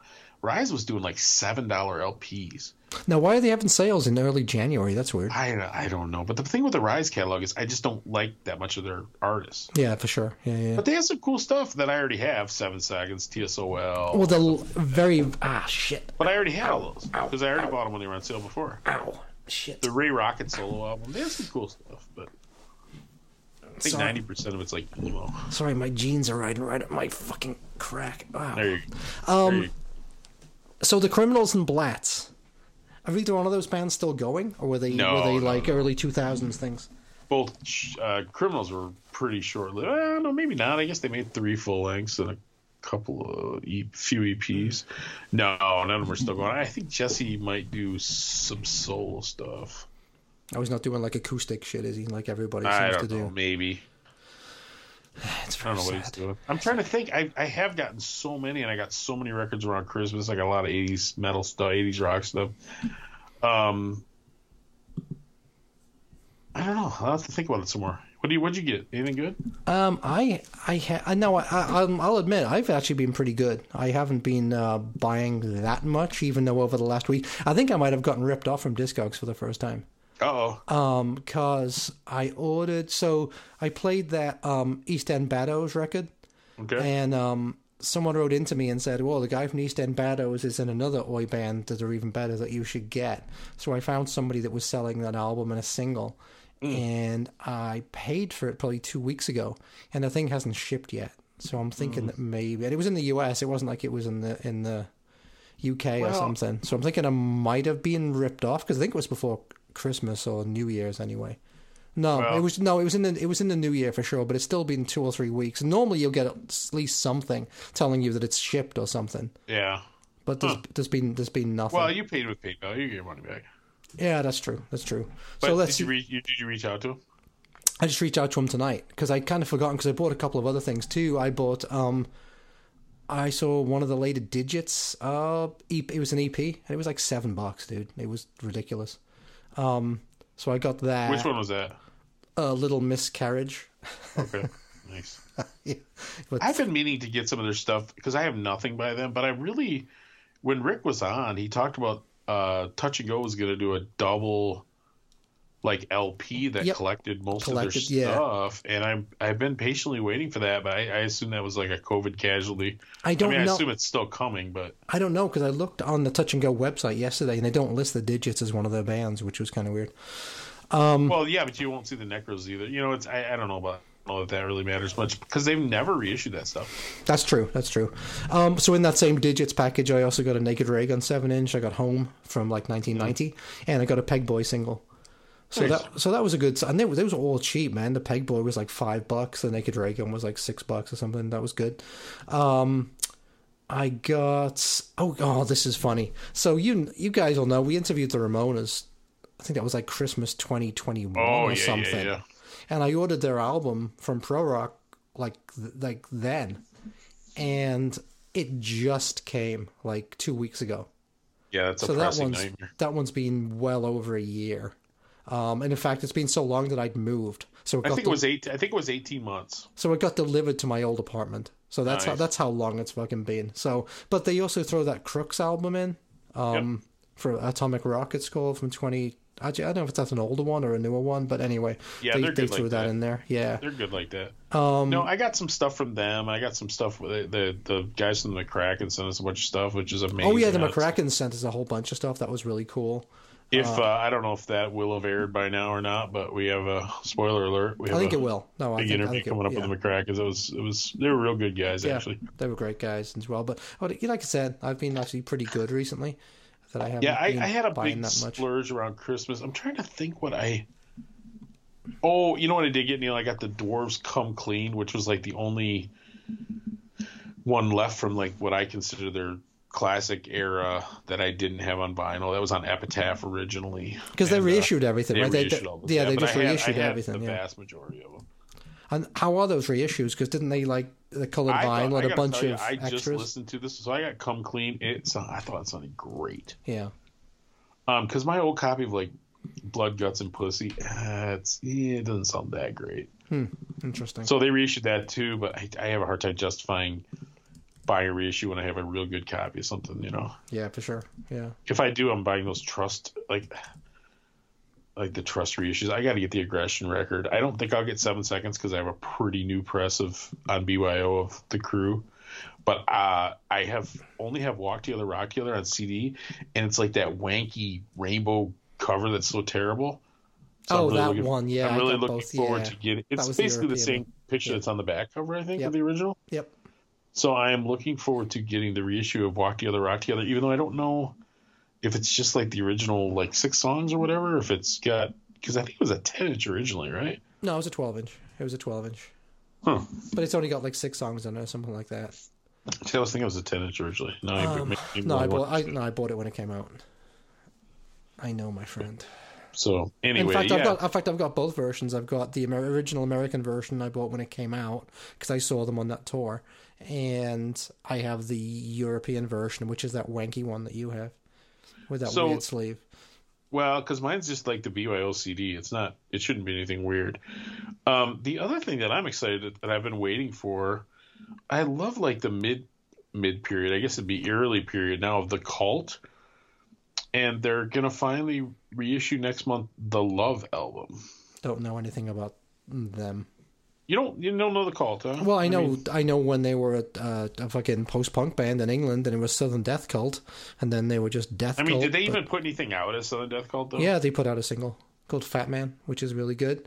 And then as Death Cult, they put out an EP, and then they just shortened it again to the Cult, and since then, when they went rock, I've lost all interest in them. So, well, you're cheating yourself. Even though Ian Astbury is from my hometown, and Billy Duffy played guitar with Morrissey originally back in the day, so I should like them, right? Well, I really do like it. You know, of course, they had like a big hit album around the time I was graduating high school, which was that Sonic Temple album. That's pretty much where I stopped with them. Oh, you stopped, okay. But I love love, Neil. I love love. Okay, Tender Tom. I love Electric. That 3-album run there, Love, Electric, and Sonic Temple. So anyway, they continue to reissue stuff that I love. Well, it's okay. You say reissue, but isn't that stuff still available? No, well, it hasn't been. That Love, I don't think has ever really been repressed. Because they were on big labels, though, right? Yeah, Beggars Banquet, Sire, or something. It was a major label. Talking of major labels, I think I saw today, wasn't today the anniversary of when The Clash signed to CBS, got £100,000. Wow, that was a lot of money back in those days. Yeah, for 7 albums, though. 7 albums. That was the deal. So they only ever did the one contract. Yes. Huh. Yeah. I wonder if they, like, does, who's the main other songwriter who's still alive? Not Joe Strummer. Mick Jones. Like Mick Jones, like, is he set for life? I'd imagine now from just playing Should I Stay or Should I Go and stuff in G's commercials and shit, right? Well, that's what I say. You think, because Joey Ramone sold his like catalog, right? They just sold his catalog, right? It was like $2 million. So I mean, like, his stake in the Clash has got to be worth at least $2-3 million at least. I mean, imagine, like I say, especially from some of those, Rock the Casbah and. I mean, it gets played at like sporting events and shit, right? Well, yeah, and movies and stuff. But I just wonder how much. I don't know. Listen, I wish I had a Should I Stay or Should I Go? I'd sell that thing to everybody. And then he did Big Audio Dynamite. I don't know if they ever made any money, but they had a couple of minor hits. Yeah, they were shit, basically, weren't they? Everyone makes out. I remember that song Rush. Oh, that's right. Yeah, Atmosphere. Yeah. Yeah, that was pretty shit. But he's had enough money that he can't get his teeth fixed. Though, and apparently. I'm fully grown, and I know where it's at. That's why I stay thin, while all the other guys got fat. Wow, Tom knows it intimately. I think that's the only. It's amazing. I haven't heard it for years either. I don't know where that's popping into my head. Dude, it is so embarrassing because if you see pictures of him from back then, he's got like a sideways baseball cap and stuff, and it's just like, just stop. In the better or worse than Dee Dee Ramone's rap career? Yeah. Well, at least we know Dee Dee was just high out of his mind on fucking heroin and mushrooms and stuff. But he was gonna be a good Dee Dee. Yeah, it's gonna be good Dee Dee. He's gonna throw fucking Chinese stars at the Vietnamese mafia. And again, folks, if you don't know what we're talking about, episode 212, Hiawatha Bailey. That's what you missed. All right. Well, listen, man. I feel like we've gone on enough, Neil. We have. So you're gonna play us out with some Best of Spam. Yeah, Best of Spam, right? Yep. So we got this in our inbox. Don't have any idea where it came from. Don't know where the band is from. No, absolutely nothing about the band. Tom, from some of our new listeners, and we do have a lot because we have a lot of people who have picked up on us recently. Yeah. Explain what Best of Spam is. So we get constant email and messages and stuff. People want us to play their band.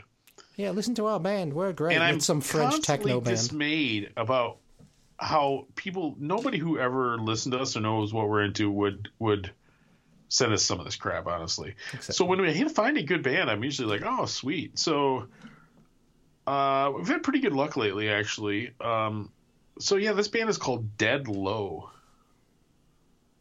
And I don't know where they're from, and I don't know how they're from. They're from. Actually, you know what? I looked at their thing a little bit. We'll see. Look at you. They're from Massachusetts. Is it Hyannisport, maybe? Oh, yeah. Something like that. Don't the president have like a house there or something? Yeah, Kenny Bunkport. I think that is, Tom. Hyannisport. I think that's rich people. Maybe it's Boston. Rich people go there. Hold on a second. The Kennedys have a compound there. Yeah, in case I'm telling lies. Because I'm telling Porky Pies here. Let's pull this up. Oh, okay. Yeah, just show it to me. Hyannis, Massachusetts. Formed in late 2019. Oh, they're new. Yep. The band draws from a wide variety of influences from street punk, oi, and rock and roll. The second 7-inch EP, titled Not For Sale, is set to release in January 2022. Wouldn't that be 2023? Because we just got it. I don't know. I think they made probably still depressing plans, Neil. Yeah. But anyway, you are going to listen to a couple of the songs off it now, right, Tom? Yeah. The first song is called... What's it called, Neil? Go Away? Go Home? The first song is called Get Out. Get Out. And then the second song is called Not For Sale, which is the title track, yes. I swear, I listened to this today, and I'm like, well, this is really good. I mean, I just listened to it today.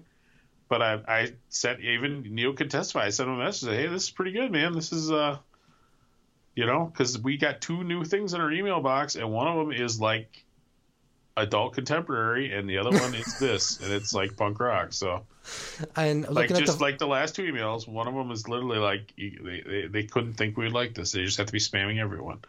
And that's why it's the best of spam.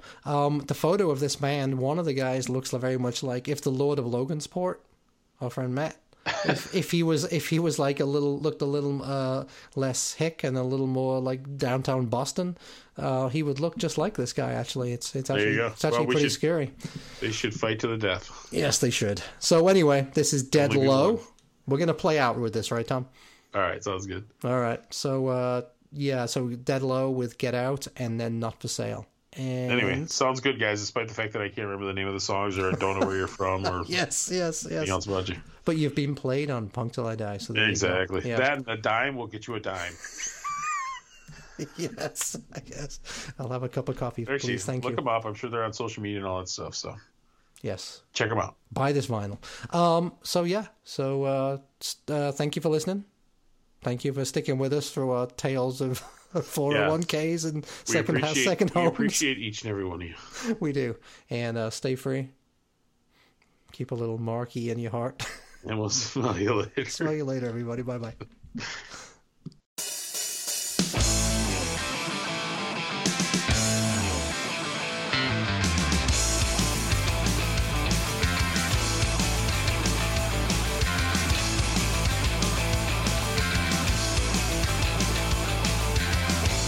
Get out, get out, get out.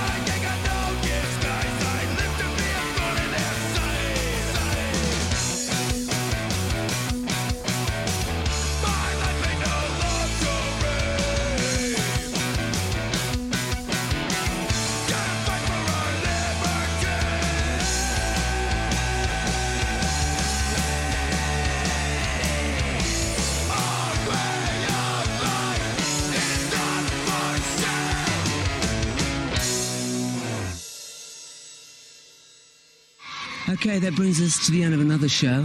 Hope you enjoyed it. Remember, keep a little mark in your heart, and we'll be back the same mark time, same mark channel. That's it, man. Game over, man. It's game over.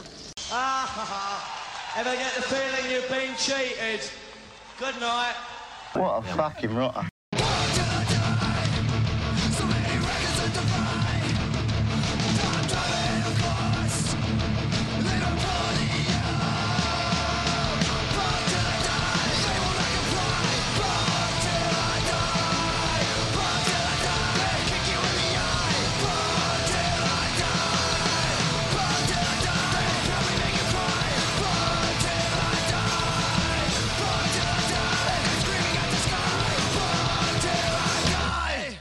What a load of old shit. Thank you, fuck you, bye, boom.